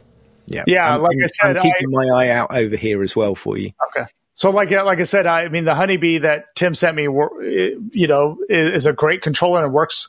But you can also get the adapter for the PS2. But I know you have. But they're not available right now. A version to that, really? No, I can't find them. They're not available. Huh. All right. I picked one up on eBay not that long ago. Yeah, I've been looking. If you find it, let me know. But they're not available right now. But it kills me because that same exact Honeybee controller, which is actually a Competition Pro Honeybee or Competition Pro, whatever. Yeah. All day long 6-button version for the Genesis, like $15. And there's hardly any difference. It just happens to be for the Amiga CD32. Yep. But $100. Or they're going for like $140 after I ship it from the UK. So. Yeah. Yep. Honeybee. All right, so this one's going to be super brief. So one of the games of the battle was Lumines on the PSP. And the PSP isn't a system that I've played a ton of. Like, I never had one back in the day, and I have one now, and I modded it, and I loaded a bunch of games on it, but it's like that thing that I just haven't really played a lot of. Yeah. But I started playing Valkyrie Chronicles 2, right? Yep, Valkyrie Chronicles 2, yep. that system was the Switch before the Switch. I mean, It's a great system. I mean, the way it feels in your hand, and this is really what I wanted to talk about, because I haven't played a ton of games, but I'm sitting there playing that game and Lumines, and I'm like, this feels so comfortable. This is like really what the prototype for the Switch was. I mean, it really is kind of like the Switch. Like, it is the Switch Lite. And it had a game library filled with exclusives to the console that are great. Correct, yeah. And I think the only reason it didn't do well is it went with that weird UMD format. And that UMD little weird disc format. You're right. Yeah. If they were just stuck with downloads, like digital downloads, and then some kind of cartridge, that thing would have taken off like crazy. Well, and then they did that with the PSP Go, but both of the original PSP and the PSP Go used their proprietary SD card, which they called the Pro memory. Stick or something like that. Memory stick, yeah. And they were like $80 for like, enough memory to hold like 6 games or something. So it was just, they priced themselves out of their own market. So and nowadays in the Chinese dark market, they have like those little SD card adapters for the memory stick, which is awesome. But and I modded mine so I can just download stuff and put stuff on it. But it's awesome, and it makes me want to get the PS Vita. And I feel like I missed the boat on that, because there was a little time frame when you could, right after the PS Vita, the support was turned off. You could get them a little cheaper, but now like they're $240. really? Yeah, they're like $240. I think I saw one for $179.99. I'm on the market for the PS Vita because I'm figuring if the PSP is this good, the Vita's got to be really good too. And I know you have one, Cody. I didn't know if you had one, Tim. Do you have a Vita? No, I don't. I've similar to you. I've been looking around for one. Yeah, and I can't find one inexpensive, so it's like I'm going to keep looking because I really want to get one now. But so the thing with the Vita, it's like a PSP but a little bit bigger and a little more angular, so it's not as comfortable in the hand as the PSP is. Yeah, but the screen is bigger and it's an OLED and it's gorgeous. Yeah, it's just gorgeous. That's probably why they're so expensive. The screen technology is probably way better than the PSP. Well, they're a bit cheaper over here. I can see on eBay there's one boxed for £99. Oh, Eric, get it. Exactly. So if you want me to pick one up for you, I can. That can come across in the next box. Was there a PAL NTSC kind of difference on those, or no? Don't think so. No, not for the Vita. You can. I have Japanese games. You just pop it in, they work. And, PAL's the same because it's the hardware doesn't actually plug into a wall except the charger, which that adapts from. I wonder why they're so expensive here, because I can't find one to save my life that's inexpensive. So yeah, there's one here, handheld console, no charger, but $79.99. Oh wow! Yeah. Well, cool, Eric. I didn't think there were much, because I even in CEX, which is like a kind of like a I don't know how you say it, a pawn shop for. I like where this is going. Yeah. A pawn. You said pawn shop, right? Pawn shop. Oh, Eric heard something else. Like Farmer's daughter? What? We have other places like cash converters and that sort of thing. Yeah. I've heard CEX of that. do like electronics and games and all that sort of thing. And yeah, you can pick them up for around about £80-90 in there. So they're cheaper around here. This been on my radar for a little while to get a Vita. So yeah, if you want me to pick one of those up for you, I might do that, because let me take another closer look and make sure I'm not just tripping on this, but I might have you do that because I really want one. So, and I'm happy to eBay you the money or PayPal you the money and just get that. That'd be cool.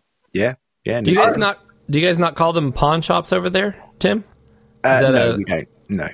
What do you call them? Like second-hand shops, or what do you call it? Second-hand shops or cash converters or that. Cash convert. Yeah, makes more sense. Yeah. Okay. It's like burglary converting to cash shops. Yeah. We know you stole this, but we're going to give you money anyways, but you only get like very little money because you're a bad person. Yeah, you're bad person. Last one, Tim. It's all yours. Let's do it. Yep. So, based on my woes of the last battle with the PS2, I managed to get a new FreeMUC boot memory card and a USB stick, and I also bought myself a nice little PlayStation 2 Slim. Nice. Cool. Which is this one. So I got the silver one that matches my fat PS2. Yep. I'm shaming it. So yeah, I just picked up a little PS2 Slim. It came with I don't think it came with the controller, but it came with the power supply, and it came with another memory card. Didn't have any games, but I paid £20 for it, so I don't. Nice. Wow. And it's white. I like the white. That's silver. Oh, silver. Okay. Silver, yeah. Okay. Yeah, it's a silver one. So But yeah, Tim, that's awesome because like the very first PS2 I got after, I mean, I had a PS2 way back in the day, but it disappeared. I don't know what happened to it. Then the next one I got based on my retro revival was a PS2 Slim, just like that, but it was black. And I got it for, I think, about the same amount of money, like $20 or something. And I was like so happy to get it. And I used it for years, but then it started to overheat. Like I'd put something, I'd be playing a game and it would get so hot to the touch that it freaked me out. And then eventually the game would start crashing. yeah. That's when I bought my PS2 Fat. And then I modded that one up the wazoo, which I was happy with. So, Well, what I'm going to do with this one is I'm not giving up. I don't know if you guys have seen there's some stuff going about retro NAS. yeah, I've read a little bit about that. Yeah. Yeah, so I'm I've not got familiar. myself a NAS box over there somewhere, a little QNAP NAS box. Yeah. So I'm going to hook that all up and have a play about with that. And then once I've got that all sorted, then I'll probably do a tea time with Tim or a technical thing on that for the show. And I will use your so- knowledge to do it for myself Indeed. without all the hard work. Yeah, there's lots of things that you can do with retro NAS, but essentially it is a central location where you can stream games from using the SMB shares, so like Windows shares, it's like a central location, so you can you can stream your ISO files, your ROM files, and all that sort of stuff from one central place for all your different consoles. Yeah. Interesting. That sounds Cool. awesome. Cool. And we are now sufficiently caught up, which means we're going to go ahead and jump right into the Battle of the Systems.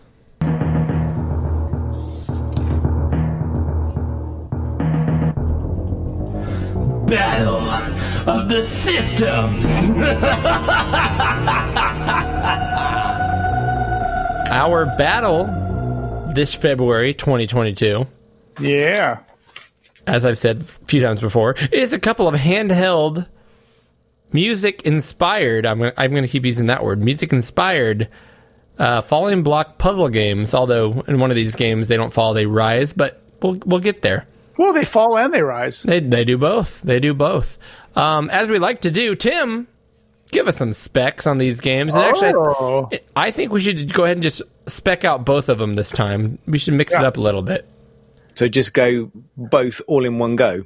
Yeah. I mean, pick one over the other, but then, back to back. Let's just get all the details out front. Well, So- Tim, hold on. Tell me which one you want to start with, and then I've got a little multimedia. Well, you start with. funny you say that, but I've also got both consoles here ready with the games hooked into my mixer, so I was going to play the background music live from the games as well. But anyway, So much texture.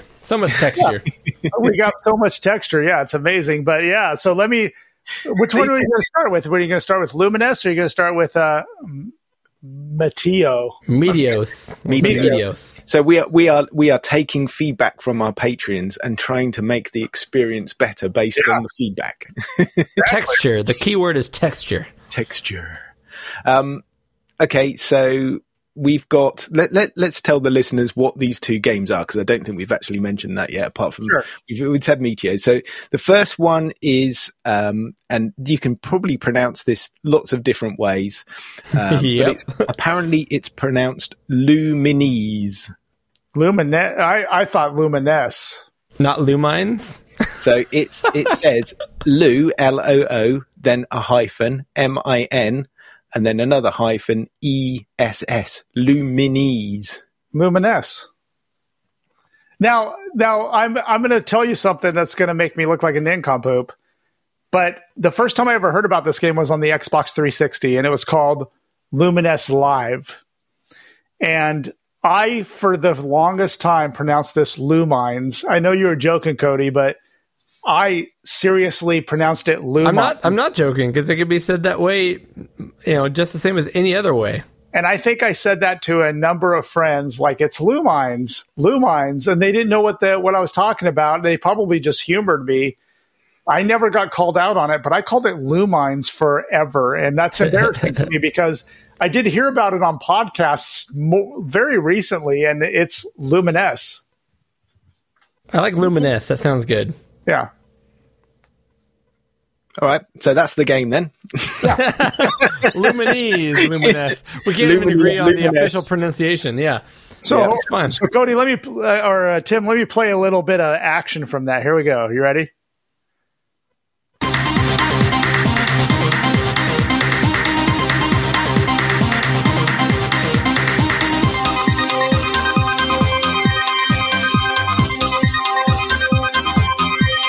All right, that's enough of that. Tim's got some sweet, Madonna Vogue motion going on over here. Excellent. So this was, here we go, developed by Tetsuya Mitsuguchi, Q Entertainment. Q Entertainment, you say? Q Entertainment. Interesting. Okay. Yeah. It was released in Japan in December the 12th, 2004. In North America, March the 22nd, 2005, and in the European region, as it was then, September the 1st, 2005, which included the UK. Lumines is a block-dropping game that seems at first familiar to Columns and Tetris. Mm-hmm. The game is made up of a 16 by 10 grid playing field, a sequence of 2 by 2 blocks varying between 2 colors fall from the top of the playing field. When part of a falling block hits an obstruction, the remaining portion will split off and continue to fall. A vertical timeline sweeps through the playfield from left to right.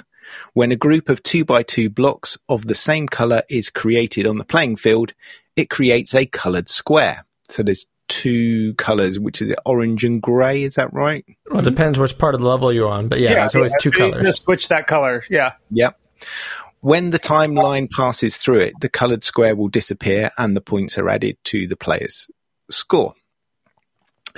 If the colored square is created in the middle of the timeline will only take half of the colored square and no points will be awarded. Certain blocks with gems, known as special blocks, and are used to create colored squares. They will allow individual adjacent blocks of the same color to eliminate by the timeline. In some games in the series, the special block is replaced with a chain block, which connects to all adjacent blocks, regardless of what square is created. So there are different modes of play. So 1-player mode, there's no timer, just make as many blocks and as combos as you can before all the blocks reach the top of the screen. There's a 2-player versus mode, which is a link mode over wireless LAN, a player versus CPU mode, puzzle mode. The sound and the graphics are amazing in this game. The audio experience that is delivered, considering this is a day of release title for the PSP, is excellent. Giving the game a nice, smooth and polished feel. It got several reviews. So in PlayStation 2 magazine in September 2005, they reviewed the PSP release, all the PSP release titles, and Lumines is one of those. And they said it's a totally unique and mesmerizing experience. The ingenious mix of music and puzzles make Lumines metaphorically an unforgettable and addictive dose of fun. Verdict, 8 out of 10. Ooh, it's high praise. High praise indeed. All right, Medios. Meteos, I've not got a huge amount more, on this. I did a little bit more research into Lumines. So Meteos is on the Nintendo DS. It's by the same people, Q Entertainment. That's my point. Yep. That's my point. Wait, guys, let me give you a little texture to this. Okay, you ready? Okay, I want some texture. I need that texture. Here we go. Actually, this one's kind of lame. Let me switch to another one here. Here we go. There we go. Oh, yeah. We're not gonna take it. Come on, Tim. Let's do it. Yeah. Oh, break it down. Drop the bass. Break it down for me, DJ Tim. Okay, so Meteos, like I said, it's a self-proclaimed intergalactic game journey. Yeah. Yes. Gameplay requires the use of a stylus. Now, funnily enough, I was playing using Danica's DS, and she is forever losing styluses. So I didn't actually play this with a stylus at all. How did you play it? Yeah. I was just playing it, moving the D-pad, and then literally last night I played it, and I was like, hang on a minute, this is meant to be played with the stylus. So I looked around, and all I had was my Future Was 8-bit pen. So I was just like stabbing at the screen using the pen. Anyway. It's very hard to play without a stylus, because I tried, and it was not easy to do. I didn't even try. That's probably why I suck so much at this game. Anyway, so the gameplay requires the use of the stylus to move coloured blocks called meteos, which fall from the top of the screen. The game ends when the blocks fill up the screen. To prevent this from happening, the player must launch 3 or more blocks of the same colour onto the top of the screen to make them disappear. Playable characters include 32 aliens and their respective planets. Mm-hmm. One example is a giant hammer that destroys multiple blocks with a few swings. The game ends if the blocks reach the top of the screen. Each block set out on the playing field is called a virtual bank, from which the player can unlock new planets, aliens, and sounds. The player can play as one of 32 aliens and their respective planets, which we've just said, each of which has a unique gravitational pull that affects the way the blocks launch. Are we getting feedback? No feedback. I think we're all right. Are you okay now? Yeah, okay. The GameSpot website gave this an 8.5 out of 10, saying it's hard to imagine having much more fun than this. I don't know about that. Scribbling like crazy, one of the best DS games yet. Meteos delivers a unique and successful twist on the puzzle game formula. And, like any great puzzle game, it's something you can play for just a few minutes or for much longer periods of time and come away satisfied regardless. Mic drop. That's my dry stats. Well, Tim already gave a little of his opinion in there without meaning to, but that's okay. All right. So we got the stats, which actually a lot of the stats had some opinion in there, but you know what? I brought Meteos. We have Meteos on the screen. We just talked about it. Let's start there. So obviously the point of this, I chose this battle. I wanted to play some falling block puzzle games, which is a genre I love. We've never touched. I wanted to pick something handheld. And because it's easy to play them on the go, we get more time in, which I think we succeeded. Yeah, I played a lot of both of these. Yep, and I wanted to pick, it was perfect because they're both games that are not only by the same company, but they're also exclusive to 2 different systems, at least originally. It was the PSP and the Nintendo DS.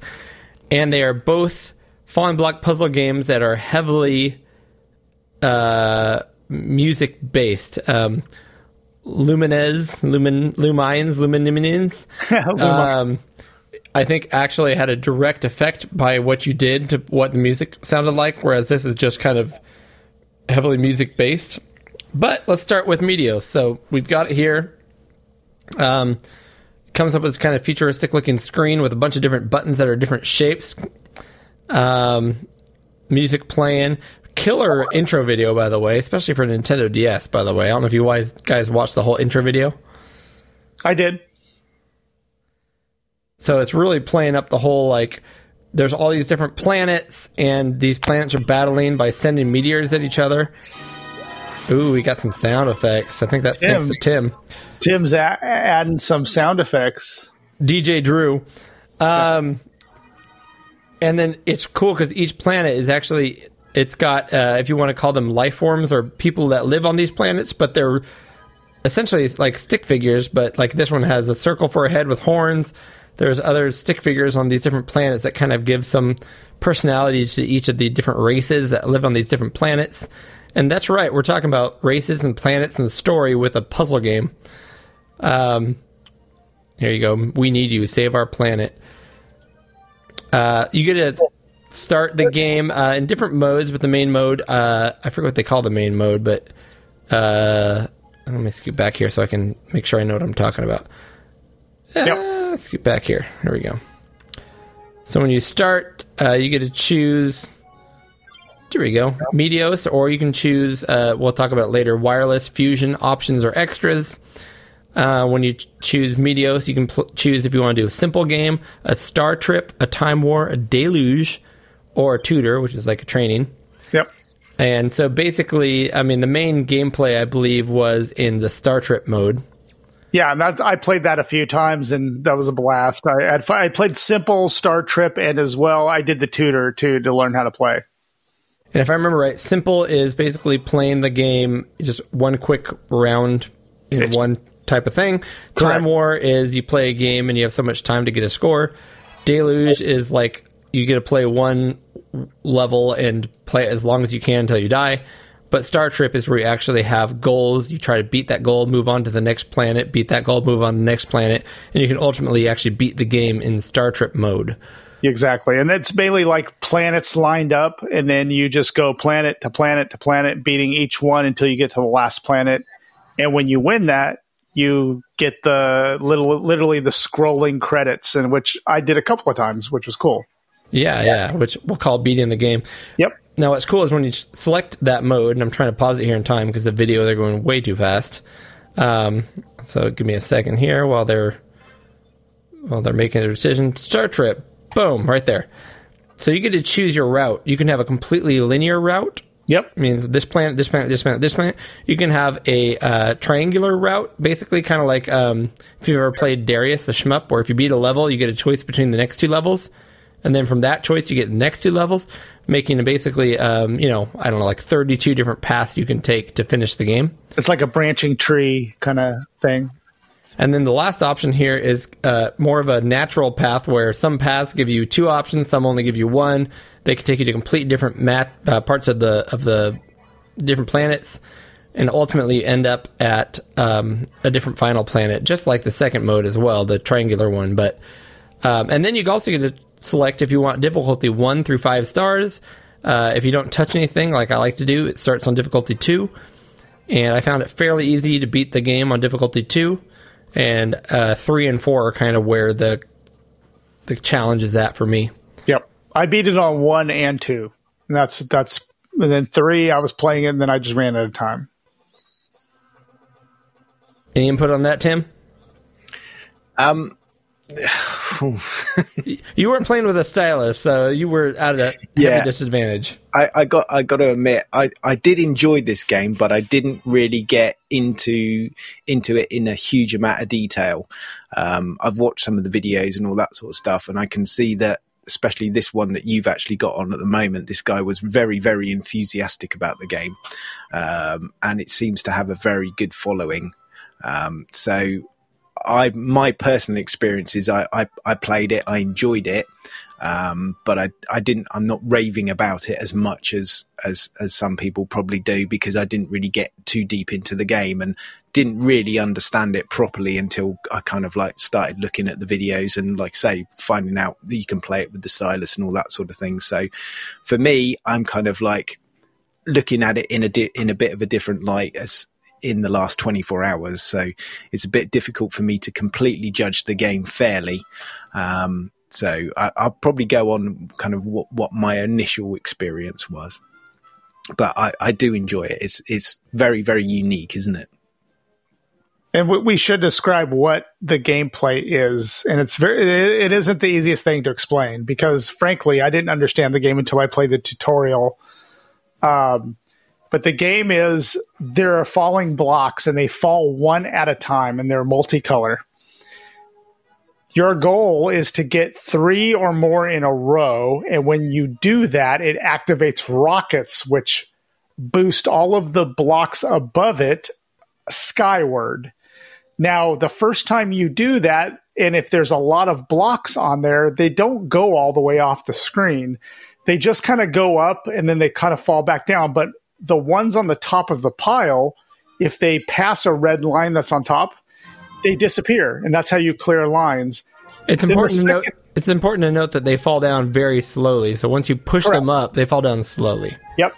And then as they fall, you can just try to rearrange more to get more 3 or more in a row to boost rockets. And the second time you do a segment, it will boost them even higher so that you can clear more lines. And then to throw, this wasn't even in the tutorial I played, to even add to that, one of the action things you can do is as the big stack of bricks is falling towards you, if there are bricks below that, you can throw them upwards to hit that rocket. And if you make 3 in a row as you're throwing them up, it'll just boost them out of sight. So you're constantly trying to get 3 in a row or more, even as the bricks are falling back down to earth, to boost them up, if that makes any sense. I mean, if you watch it, it'll make a lot more sense. It's a game you got to see or play to understand. But while some blocks are up above, you can mix the blocks in that chunk that's up above to boost that higher, as well as the ones on the ground that are not boosted yet. Exactly. Also, when we say 3 in a row, we're talking about either horizontally 3 in a row, which will boost those 3 up, or if you do 3 vertically. If you do 3 vertically, it almost always shoots everything above it straight off because there's enough. Correct. There's something that's not explained in this game. The 2 things that are not explained originally that you have to get a feel for. The first thing that needs to be explained is that even though it doesn't look like it, you're playing against a virtual opponent. They don't explain that very well. In the top left of your screen, you can see, I'm looking at it right here. You can see on my screen here. You can see your opponent's thing. So when you're shooting stuff off the top of your screen, more crap is falling on the opponent's level. Okay. But they don't really explain that well. So this is a versus game. Which took me a while to catch on to that. In fact, I had to watch a video to catch on to that. The other thing they don't explain very well is that there's gravity in this game. And that's what makes... There's a couple things that make this game very interesting. Each planet has its own gravity. And it changes vastly. And each planet has its own vibe. The actual image, they're not always blocks. Sometimes they're blobs, sometimes they're squares, sometimes they're circles, sometimes they're all kinds of different things. And then the music changes for every single level. So every level feels very different viscerally. But another thing we have to mention about the gameplay, which I didn't use that often, but there is a little circle in the bottom right-hand side that you can spin with your stylus and increase or decrease how fast the blocks fall. Yeah, I didn't see that at all until I was watching the video, and I'm like, oh, well, that'll help. And I didn't understand why you would ever make it faster. No. But I think you get more points that way. No. So it doesn't increase or decrease. While you're spinning it, the blocks fall faster. As soon as you stop, they stop falling faster. Okay. But why would you want them faster? Because you're playing a versus game against your opponent. So the quicker, if you're at a point where you have nothing you can complete, you want to get blocks down there so you can start completing more stuff quick. Okay. Every time I couldn't find something to do, I'm spinning that thing. I mean, that's how I played the game. Yeah, that makes sense. And then, but the gravity is huge because you'll play a level where the gravity is so light that every time you make a connection, it just throws blocks off the screen and goes to your opponent, and vice versa. Whereas there's other levels where the gravity is so heavy that you have to complete like 4 or 5 rockets in a row in one area to get it off the screen. And that's feels one thing. Yeah, that's one thing that really confused me when I didn't really understand about the game. I was like going through the different levels, and I'm like, "Well, hang on a minute. I'm doing exactly the same as I did on the other levels, but none of the blocks are going anywhere. They're just floating." And so, what I would say about this game is, it's a blast. But it's also very imprecise. If you're going in there trying to say, all right, doing like mathematical, like if I do this, this, and this will happen. No, you pretty much just have to throw crap against the wall as fast as you can and hope that you know, are doing enough stuff in quick enough time to beat the opponent. Right. And if that works for you, great. And if it doesn't, you're not going to like it. And you have to have a stylus. Otherwise, you're not going to be quick enough at it. Yeah, the style. Like I tried to play without a stylus when I first started playing it because I didn't know what it was about, and it was dang near impossible. Like you can't play without a stylus. Now, what's real unique about this game compared to any other Match 3 games is that you can yank any item from any column from the top all the way to the bottom. So you're not just trying to move like two items side by side like most Match 3 games nowadays. You can pull something from the top all the way to the bottom. So really, it's not as much of a puzzle game as it is identifying where things are and trying to put them in places to make things happen quickly. It's more of a reflex game than a true puzzle game, in my opinion. Yeah.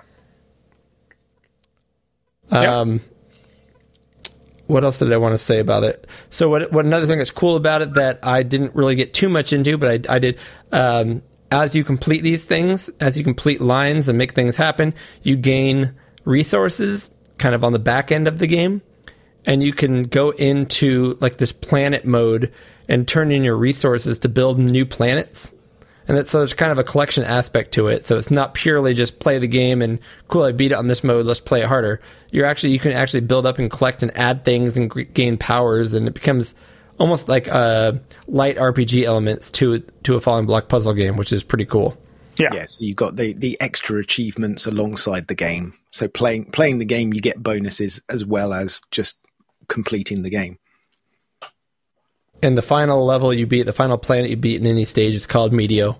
And it's the coolest because it's got all the little alien life forms in the game. And that's who you're playing around with at this point. Very cool game. I've never heard about it before. I'll be honest with you, I heard amazing things about Lumines or Lumines. Even if we know what it's supposed to be called, I can't remember what it is now. And I heard amazing things about it, and I was trying to find a game that would go up against it, and this is the one I found, and I'm glad I did, because this is super cool. I think it's a super cool game. So let me talk about my experience with it. So I loved it. I thought it was blast. I played it a lot. I played this much more than Lumines because I really enjoyed it. And I took it on, taking my daughter to volleyball practice and stuff like that. I was playing this in the car a ton. And I played it on my DS XL, so nice big screens, One thing I want to give that my general impression of it was very positive. I thought it was very unique. I loved it. Once I got the hang of it, I did have to do the tutorial. I did have to read kind of about it to kind of learn the nuances and the different things about it. But once I got it, I loved it. Now, the only downside is also the thing that makes it kind of cool. Using the stylus to control this never seemed super accurate to me, even though I calibrated my stylus numerous times. It was not that easy to grab exactly what I wanted. I found myself grabbing the wrong block a lot of the times, which in a game like this can be crucial because timing matters. Because there were many times when I almost would fill up the screen and I'm like, okay, well, if I move this one here, I'm going to get 3 in a row and I'm going to be able to at least blast some of these off. And I go and I try to grab the block I want, and it just doesn't register that block. It registers the one above it or the one below it. And so it's just because the stylus is trying to grab these tiny little blocks. I'm not even sure if it's a calibration issue. It's just a matter of I wish there was either the screen was bigger, which, listen, I'm playing on a DS XL, so it's the biggest screen you're going to get in that format. But I wish there was a better way to control this game that I could be more accurate with the moves. Because I think that if it was more accurate with the moves I wanted to do, I could have done much better in this game.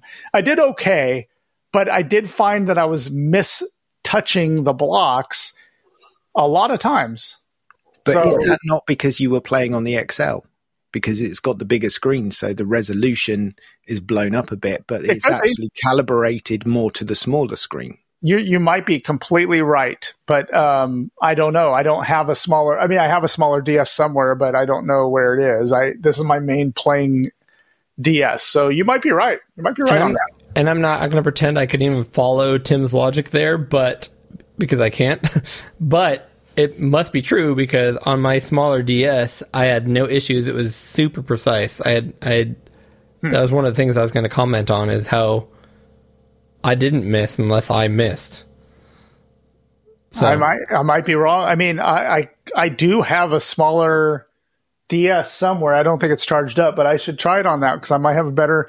It wasn't enough. I mean, like I said, I beat the game on difficulty 1 and 2, and I think with time I could have beat 3, but I still got frustrated when I couldn't make it register the exact hits I was making. And I thought it would be easier on the XL because the bigger targets. But I still kind of had a frustration with trying to be accurate with the stylus. Okay. All right. So what do these games have in common? So beats per minute. Okay. Which can literally go to infinity, but we'll just say, I don't know, what's the highest beats per minute that you really put in a song, like 180, something like that? Yeah, I would say I think 180 would be really fast, but So I would say like 110, 120 is about the average. Yeah. Out of 180 beats per minute, what are you going to give this one? Am I going for 180? Yeah. Yeah, out of 180. Go ahead, Tim. I'm going to give this one I'll go 110. It's pretty good. I think I'm going to give it 150. Yeah, I was going to go. I had a blast. It's not perfect. I was going to be very specific and say 152. So. Right on. I enjoyed it very much. And we didn't get to play multiplayer. Like now we're watching 4 players play. So that would be awesome. But there was no way I was going to be able to hook that up. So cool. All right. Let's do it. Lumines. Oh, Lumines. Oh, there we got our music. Oh, Tim. DJ Drew. So, all right, there we go. Go for it, Tim. What do you got on Lumines here? Yeah, this one kind of sat a bit more familiar for me to start off with. I guess it's probably a bit easier to get into the Meteos. So it's kind of like more squarely along the lines of the falling puzzle blocks like Tetris or something like that. This one, you get the 2x2 blocks. So you get 4 squares. And they can be different colors, so they can be adjacent colors. So you've got like 4 squares that make 1 square. Yeah, that's it. to be clear, yeah. 4 squares that make 1 square. And they can be adjacent colors, so you can have on the diagonals, like when you start out on the game, you can have orange on the diagonals and grey on the diagonals. You can have 2 orange, 2 grey going down, or a complete block of orange or a complete block of grey.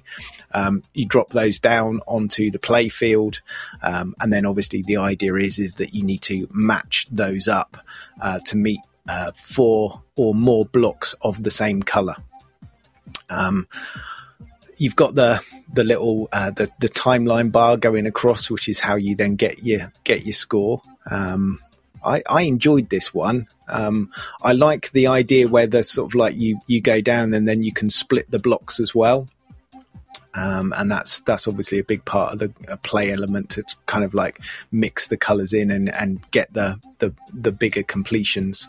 I had that immediate feel with the music and all that sort of stuff that it was like a kind of like an upbeat, up tempo type of game, which I quite like. I've spent some time with this. I got on with it okay. What about you, Eric? How did you get on with this one? I like it. I mean, I did like it. I enjoyed the time with it. I think the music is more interesting in Lumines, which adds to the game very much. There is a preview, kind of like Tetris, and this one has a 3D preview, so you know the blocks that are coming. I've never had the sophisticated mind enough to really use the preview that much. I mean, I know they're like very professional players will look at those previews and know what's coming up and be able to sort them in any way. I'm not that sophisticated. I found the very interesting element in this game was the timeline. One thing to note about the timeline is that if you are in the middle of moving a square into position and the timeline swipes over you, it can actually just delete the part that the timeline goes over. Mm-hmm. So you really need to make sure you get your stuff in place before the timeline reaches you, because if it reaches you in the middle of it, it can really mess up your play. But other than that, I mean, I did find it a lot of fun and familiar, because if you're familiar with games like Tetris, it's more familiar. But the honest truth is, comparing this to Medios or whatever we decided to call it, it gets to the point where it's almost like, well, is this all there is? Like, it's not as complex as the other game. The rules aren't as complex. In some ways, that's nice, because it's almost like taking a break from having to think about it. And in some ways, that is not as good, because it's not as deep of a game. There's not as many modes to play in this game. What do you think, Cody? So this is a game I wanted to start with because most people consider this the second best puzzle game ever compared to Tetris. Okay. I say most people. I would just say that the ultimate, overall overarching zeitgeist of the internet says that. People get super into this game. They came out with a new version for the Switch. A lot of people are really into the fact that the way you play affects the music to an extent. They're really into this music, which is super just like early 2000s music. And so I've tried it a few times in the past and it never clicked. And so I'm like, that's mostly why I wanted to pick this game, is like, I'm going to fall in love with this game because I keep hearing how great it is, and I want to fall in love with it. And I want this to be like my new, video game crack. Like, I want that game. I can't gel with this game. I feel like there's something that needs to click. Like a lot of other games, something has to kind of click when it comes to puzzle games. And once it clicks, like something that'll open up, and I'll be like, oh, I get it now, and I love it. And it's kind of like Rubik's Cube. It's impossible until you figure out the trick, and then you got it, right? And I just can't get it. I know that if you get 5 squares of one color done before that timeline goes across, you get like major bonus points. So I'm trying to get that, kind of like with Tetris. If you get 4 lines at once, it's a Tetris, right? And you get a ton of points.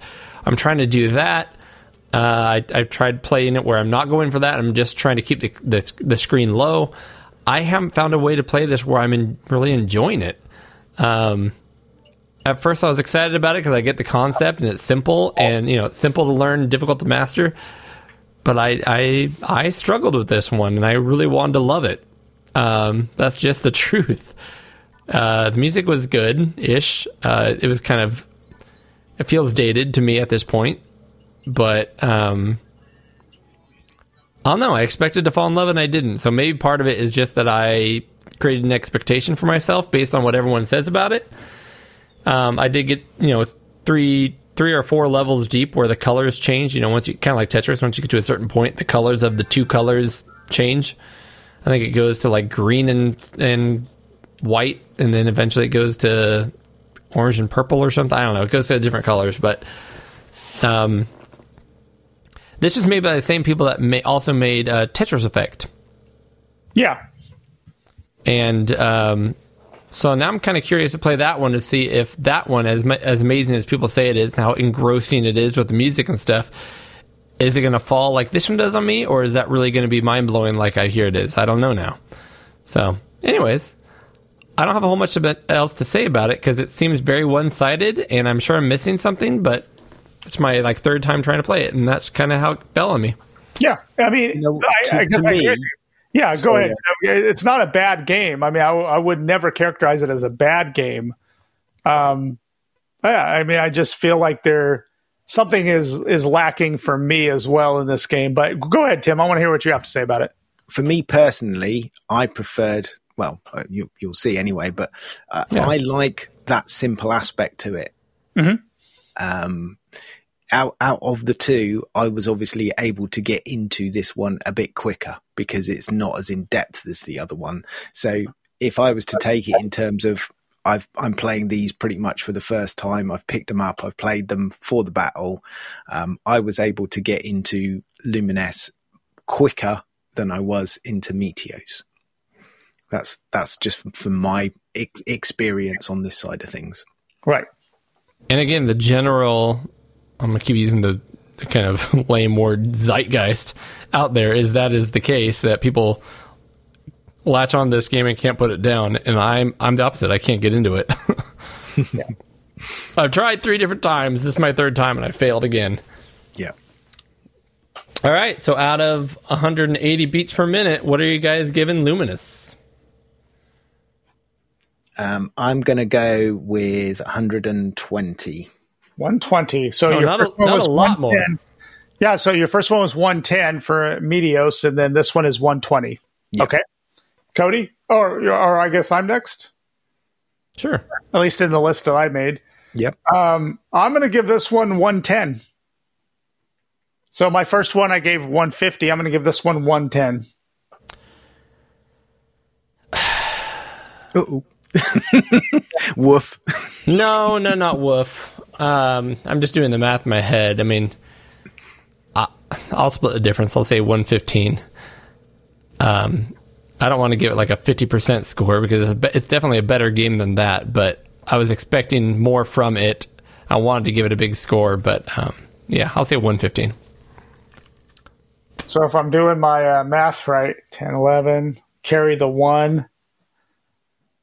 So 412 points for Meteos. And 3, 4, 5 for the other one, for Lumines. 3, 4, 5. So yeah, that's a surprise to me. So Meteos wins. That's a surprise to me too, because I thought I was going to be the only person with that opinion based on what I kept hearing about the game. Yeah. So right now, this guy, he's playing amazing. Like, this is the level I thought I might be able to figure out, but I can't get it. Yeah. Anyways. Cool. We have a winner. We have a winner. And maybe it's not the right one, but it's our choice. So darn tootin'. Exactly, that's it. Yeah. Yeah. I mean, for me, it was close because they're both brilliant games. Meteos, I don't think I gave a fair shake. Because obviously I only really found out the proper way to play it literally at the last minute. So. You need to try it with a stylus. Exactly. Yeah. I can't rag on it for that. You know, that's my fault. So that's why I've given them fairly close, but even scores. But yeah. And I still got it right here. So I'm probably going to play it tonight too. Yeah. So starting out, I think really I need to probably start over with Meteos and get more into it. But from my point of view, for pick up and play for the battle, I think I was easier to get into Lumines, and that just picked it for me. Cool. You heard it here first. That's right. Or 20 years late. 20 years Pixel Guy then. And gentlemen, that is an episode of Pixel Guide In. I do want to point out really quick again for everybody who has been listening to the show, if you want to win $25 to retrorewind.ca so you can get some sweet Commodore stuff and or Tandy Coco stuff, go ahead and hop on, join our Patreon if you choose to do so. If you don't choose to do so, we just appreciate you listening. That's awesome. Spread the word. But on March 5th, we will be drawing a name at random from our Patreon list to accept a free $25 gift card from our boy Frank over there at retrorewind.ca. And next month is March, which is, it's not like a holiday or anything in particular you can say about March. It's just kind of March. March. It's March. We're marching on through the year. That's what you can say. The Iden March, right? So it's got to be a good video game month because there's nothing else to do. Yeah. So there we go. That's the plus. And it's important month for me because it's my wife's birthday. And there you go. My birthday literally straight after that. So in April? Yep. Noted. Same here. Awesome, guys. Well, cool. Appreciate having you guys on and keeping me up until almost 1 a.m., which is always a good time. That's right. 4 beers deep. I'm ready to go to bed and wake up in like 5 hours for work. Same here. So until then, remember, it's dangerous to go alone. Thank you again for listening. You can find episode information and show notes online at pixelgaiden.com. Please follow us on Twitter at pixel_gaiden. And you can also follow Eric at The Project. That's DUH Project. You can also follow Cody on Twitter at Oddball49. That's ODDBA1149. You can reach Tim Drew as well on Twitter at Sanction. That's SANXION. If you're interested in supporting the show financially, please join us at our Patreon account. That's patreon.com/pixelgaiden. Please leave a review to help get our podcast listed higher up on the show rankings. We would also love to hear from you with any comments or input. So hit us up on our email at podcast@pixelgaiden.com.